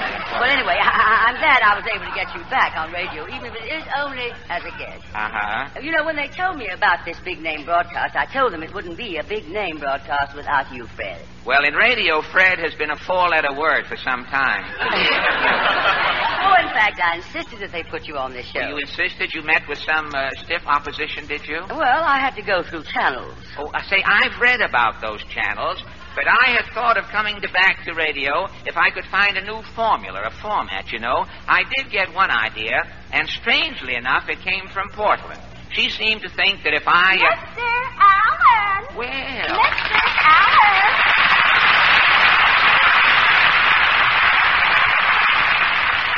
Well, as I stand here and feign surprise, if it isn't Portland now. Portland, Georgia, I had some more here. See, we didn't rehearse the audience. It says applause after this, but you see... rehearsal. This is what's mixing things. Portland, you're just in time. This is Tallulah Bankhead. Hello, Portland. I'm glad to see you. How do you do, sir? Portland, I understand that you weren't on the first television show Fred did. Why was that? Well, my dress wasn't cut low enough. Oh. You mean a dress with a V-neck? A TV neck. Well, before this conversation gets too fey, Portland, how about telling Tallulah the idea you thought up for a radio show for me? Oh, I didn't think of it. Mama thought of it. Oh, your mother is writing for radio now? Well, by the way, I was on television the other night, Portland. Did your mother see me? Oh, she never could. You mean that your mother thinks that I... As Mama put it, to the high heavens. At ad-lib a stinging retort. Fred, you're reading the parentheses. Oh, the parenthesis, this jumbo type. Oh, yes, well, Portland, enough of Mama as a George G. Nothing. Now, how about this idea of hers for a radio show? Yes, let's hear the idea. The idea. Well, Mama thought first you ought to have an announcer who's big and fat and jolly and laughs all through the program. Yucks it up, huh? And you ought to get an orchestra leader who's tall, good-looking, and eats ham hocks. Ham hocks? Well, say, Portland, that sounds like... And you have a young fellow who sings.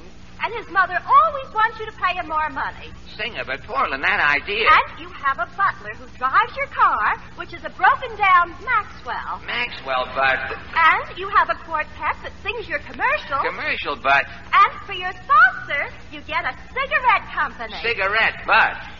And you'll be the star of the show, Mr. Allen. Really? I can be in it, too, huh? You wear a toupee. Yeah. You're always 39 years old. You play a violin, and you do your own laundry. And you have a washing machine that you rent out to your neighbors. And you're very tight, and you keep your money down in a ball. I'm sort of the pinch penny type, huh? Yes, and that's a wonderful title. You could call it the Pinch Penny Program. Well, I don't know, Portland. What's the future in becoming a salesman for Jell-O? I mean, where could you go? Well, what's the matter? Do you think Mama's idea revolutionary? Well, it is a little revolting. What do you think, Miss Bankhead? You haven't had any lines for a whole page. I was wondering when you'd notice, darling. Do you think that kind of a program would go anywhere? Yes, darling, to another network. How about trying out this idea right now, Mr. Allen? No, I don't think I could... But, Mr. Allen, what have you got to lose? Face. An excellent reason for doing it, darling. So on with the Pinch Penny program. Pinch Penny.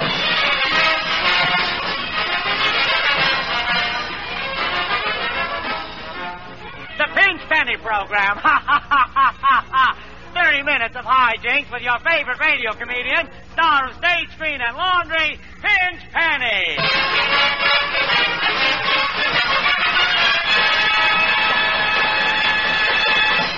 Well, here it is, 7 o'clock, and Pinch Penny isn't here yet. I wonder where he can be. Say, that always gets me. There's a guy who gets $25,000 a week for doing that program, and you know he's not going to be late. He's probably been standing there since noon with his bare money belt hanging out. Try another opening. Could you scare up another opening? Okay. Well, as you know, ladies and gentlemen, this is the first show of the new season. And so we give you the star of our show, just back from an extended 3-month, 40-cent tour of Radio City, Pinch Penny.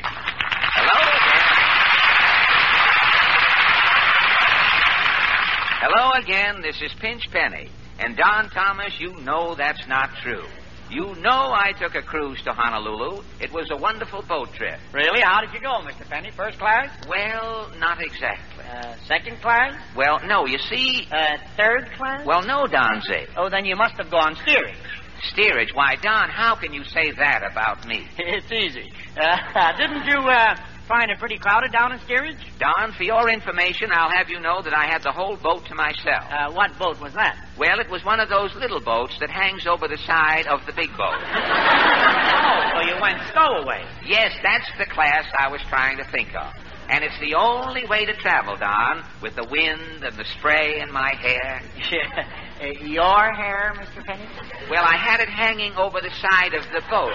Now, stop that, Don. Did you like Honolulu? Oh, it's so colorful there, and I'll never forget the day we docked. All the little native boys standing on the pier, and the people on the boat throwing pennies into the water, and the way those little rascals dive in and fight to get that money. They go to all that trouble for pennies? Well, after all, Don, it's not taxable. No inheritance tax or anything. Liquid assets, you know, just as you pick it out. Now, Mr. Penny, don't tell me that you... Now, Don, please, after all, say, where is everybody? Where's Dennis?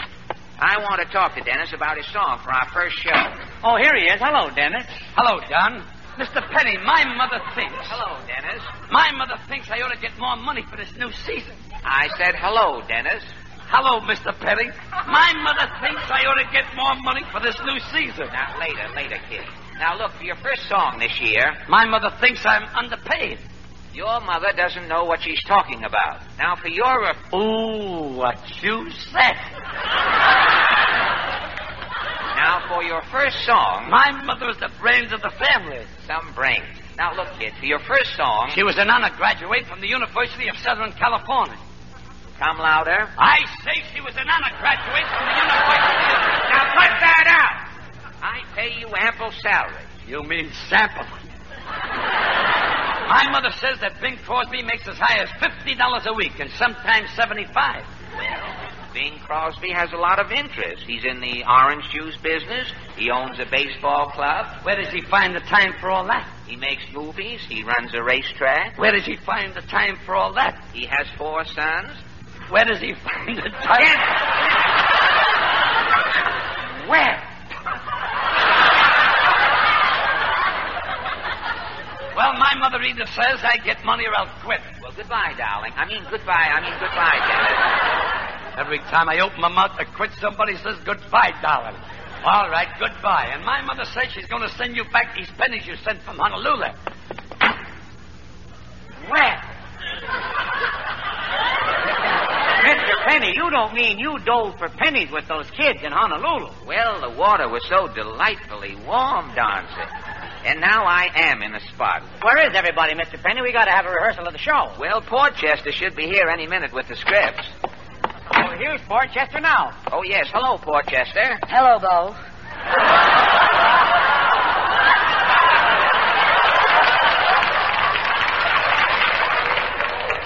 Now, look, darling. Portchester. Did you finish typing the scripts? Yes, Bo, but I had a lot of trouble. It's tough to write on a typewriter with only 5 keys on it. Only 5 letters on that typewriter? Well, what's the matter with that? I've done very well with those 5 letters. What 5 letters are they, Portchester? L-S, M-F, and T. Well, it's like sending up smoke signals. Well, it's a Corona typewriter, isn't it? Mr. Penny, I think you're the funniest. Oh, so you're the one. Well, I wish the rest of the cast would get here so we could rehearse. Well, Mr. Penny, I have the quartet here if you wanted to run over the commercial. We have no commercial. This is a sustaining program. But they've already rehearsed it, Mr. Penny, haven't you, fellas? But, fellas, we don't need a quartet. We have no commercial. Okay, fellas, let them hear it. But, fellas... S-U-S-T-A-I-N-I-N-G, we're sustaining NBC. S-U-S-T-A-I-N-I-N-G, who's sustaining OTV. But, fellas... S-U-S-T-A-I-N-I-N-G, all stars are here, you see. S-U-S... Quiet! Quiet! Now, look. Whack!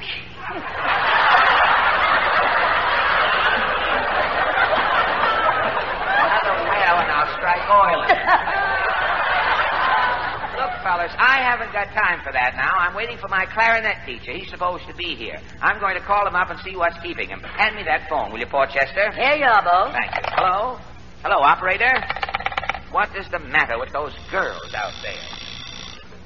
Mindy, blue eyes, it's flashing.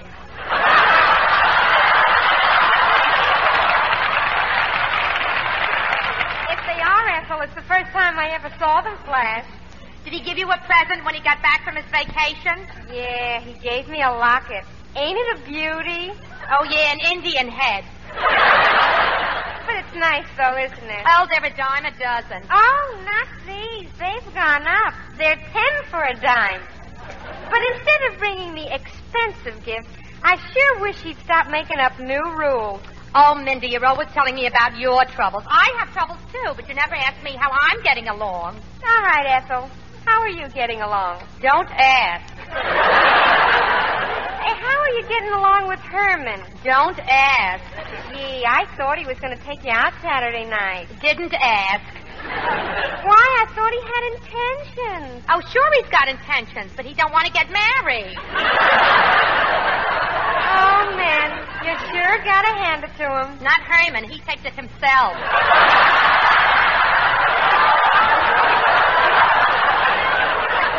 But what happened happened to that other fellow? What's his name? You know, Harry. Oh, I could never marry him. Why not? Well, we used to ride home on the subway together, and I got off on 34th Street, and he got off on 23rd Street. So what? So I realized I could never marry a man below my station. Say, Ethel, he's flashing again. Maybe we ought to answer. Hello? Hello? Yes, hello? Hey, what's going on out there? I want you to get my clarinet teacher on the phone for me and tell him to come right down here. What? Oh, all right. I'll give you one, too. Gold diggers, copper diggers, Indian heads she wants here. I'm back, Mr. Penny. My mother changed my mind. Oh, she did? But this is going to be my last season because for next year, my mother's got me a contract with Metro Goldwyn Mayer for $1,000 a week. 1,000? Oop! Where? That's right, 1,000 a week. MGM signed a contract with you? Ooh, signed. Now cut that out. Have no fear. Meredith Harris is here. Well, it's about time. It's about time you showed up. Where were you? Now, take it easy, Dad. I'm here, ain't I? Where was you, he asked me. Where was you? I said, where were you? Okay, if you're going to get geometrical about it. Well, ain't we dandy? If I'd have known, I'd have brung you an apple. It's not brung, it's brought. Ah, tell it to the morons. What goes around here? How about the rehearsal? You'll have to wait until we get through with my clarinet lesson. Until my teacher comes, I think I'll do a little practicing. My teacher will be here any minute. He comes by bus, so it'll take a little while for him to get here.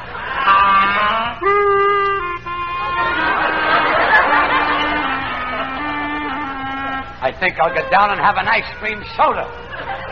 I think I'll get down, too. I'll have an ice cream soda with you.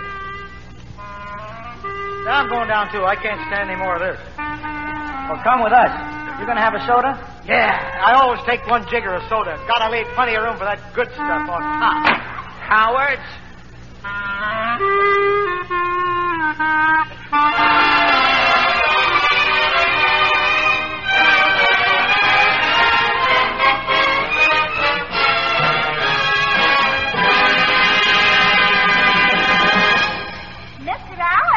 You're back again, are you, Portland? Well, tell me, what did your mother think of the way we took off that sterling character she originated for radio? Well, Mr. Allen, she doesn't think it's your type of program. Really? She has another fellow in mind for it. Mr. Livingston, I presume? Well, she has got a wonderful idea that would just fit you. Oh, another idea, really? She thinks you ought to have a program where you walk down an alley and you talk to people you meet there, like a Southern congressman, an old farmer, and an Irishman. And you tell a lot of old sure-file jokes and find myself broadcasting at the same time everybody else is listening to a quiz program someplace. I know what you mean, Portland. I'm not going through that again. No, sir. I'm not.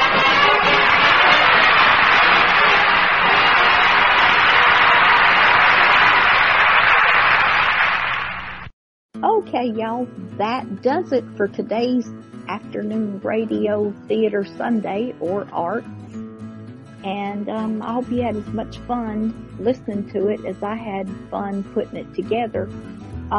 Next week, I am going to do a musical type show, and it's because I promised Annabelle that I would do that, so that's what I'm going to do next Sunday, so look forward to that. And so I hope y'all like my show as much as she says she likes it. So anyway, leave me comments, suggestions, whatever, and I'll do my best to get it for you. Take care. Y'all come back now, you hear? Bye-bye.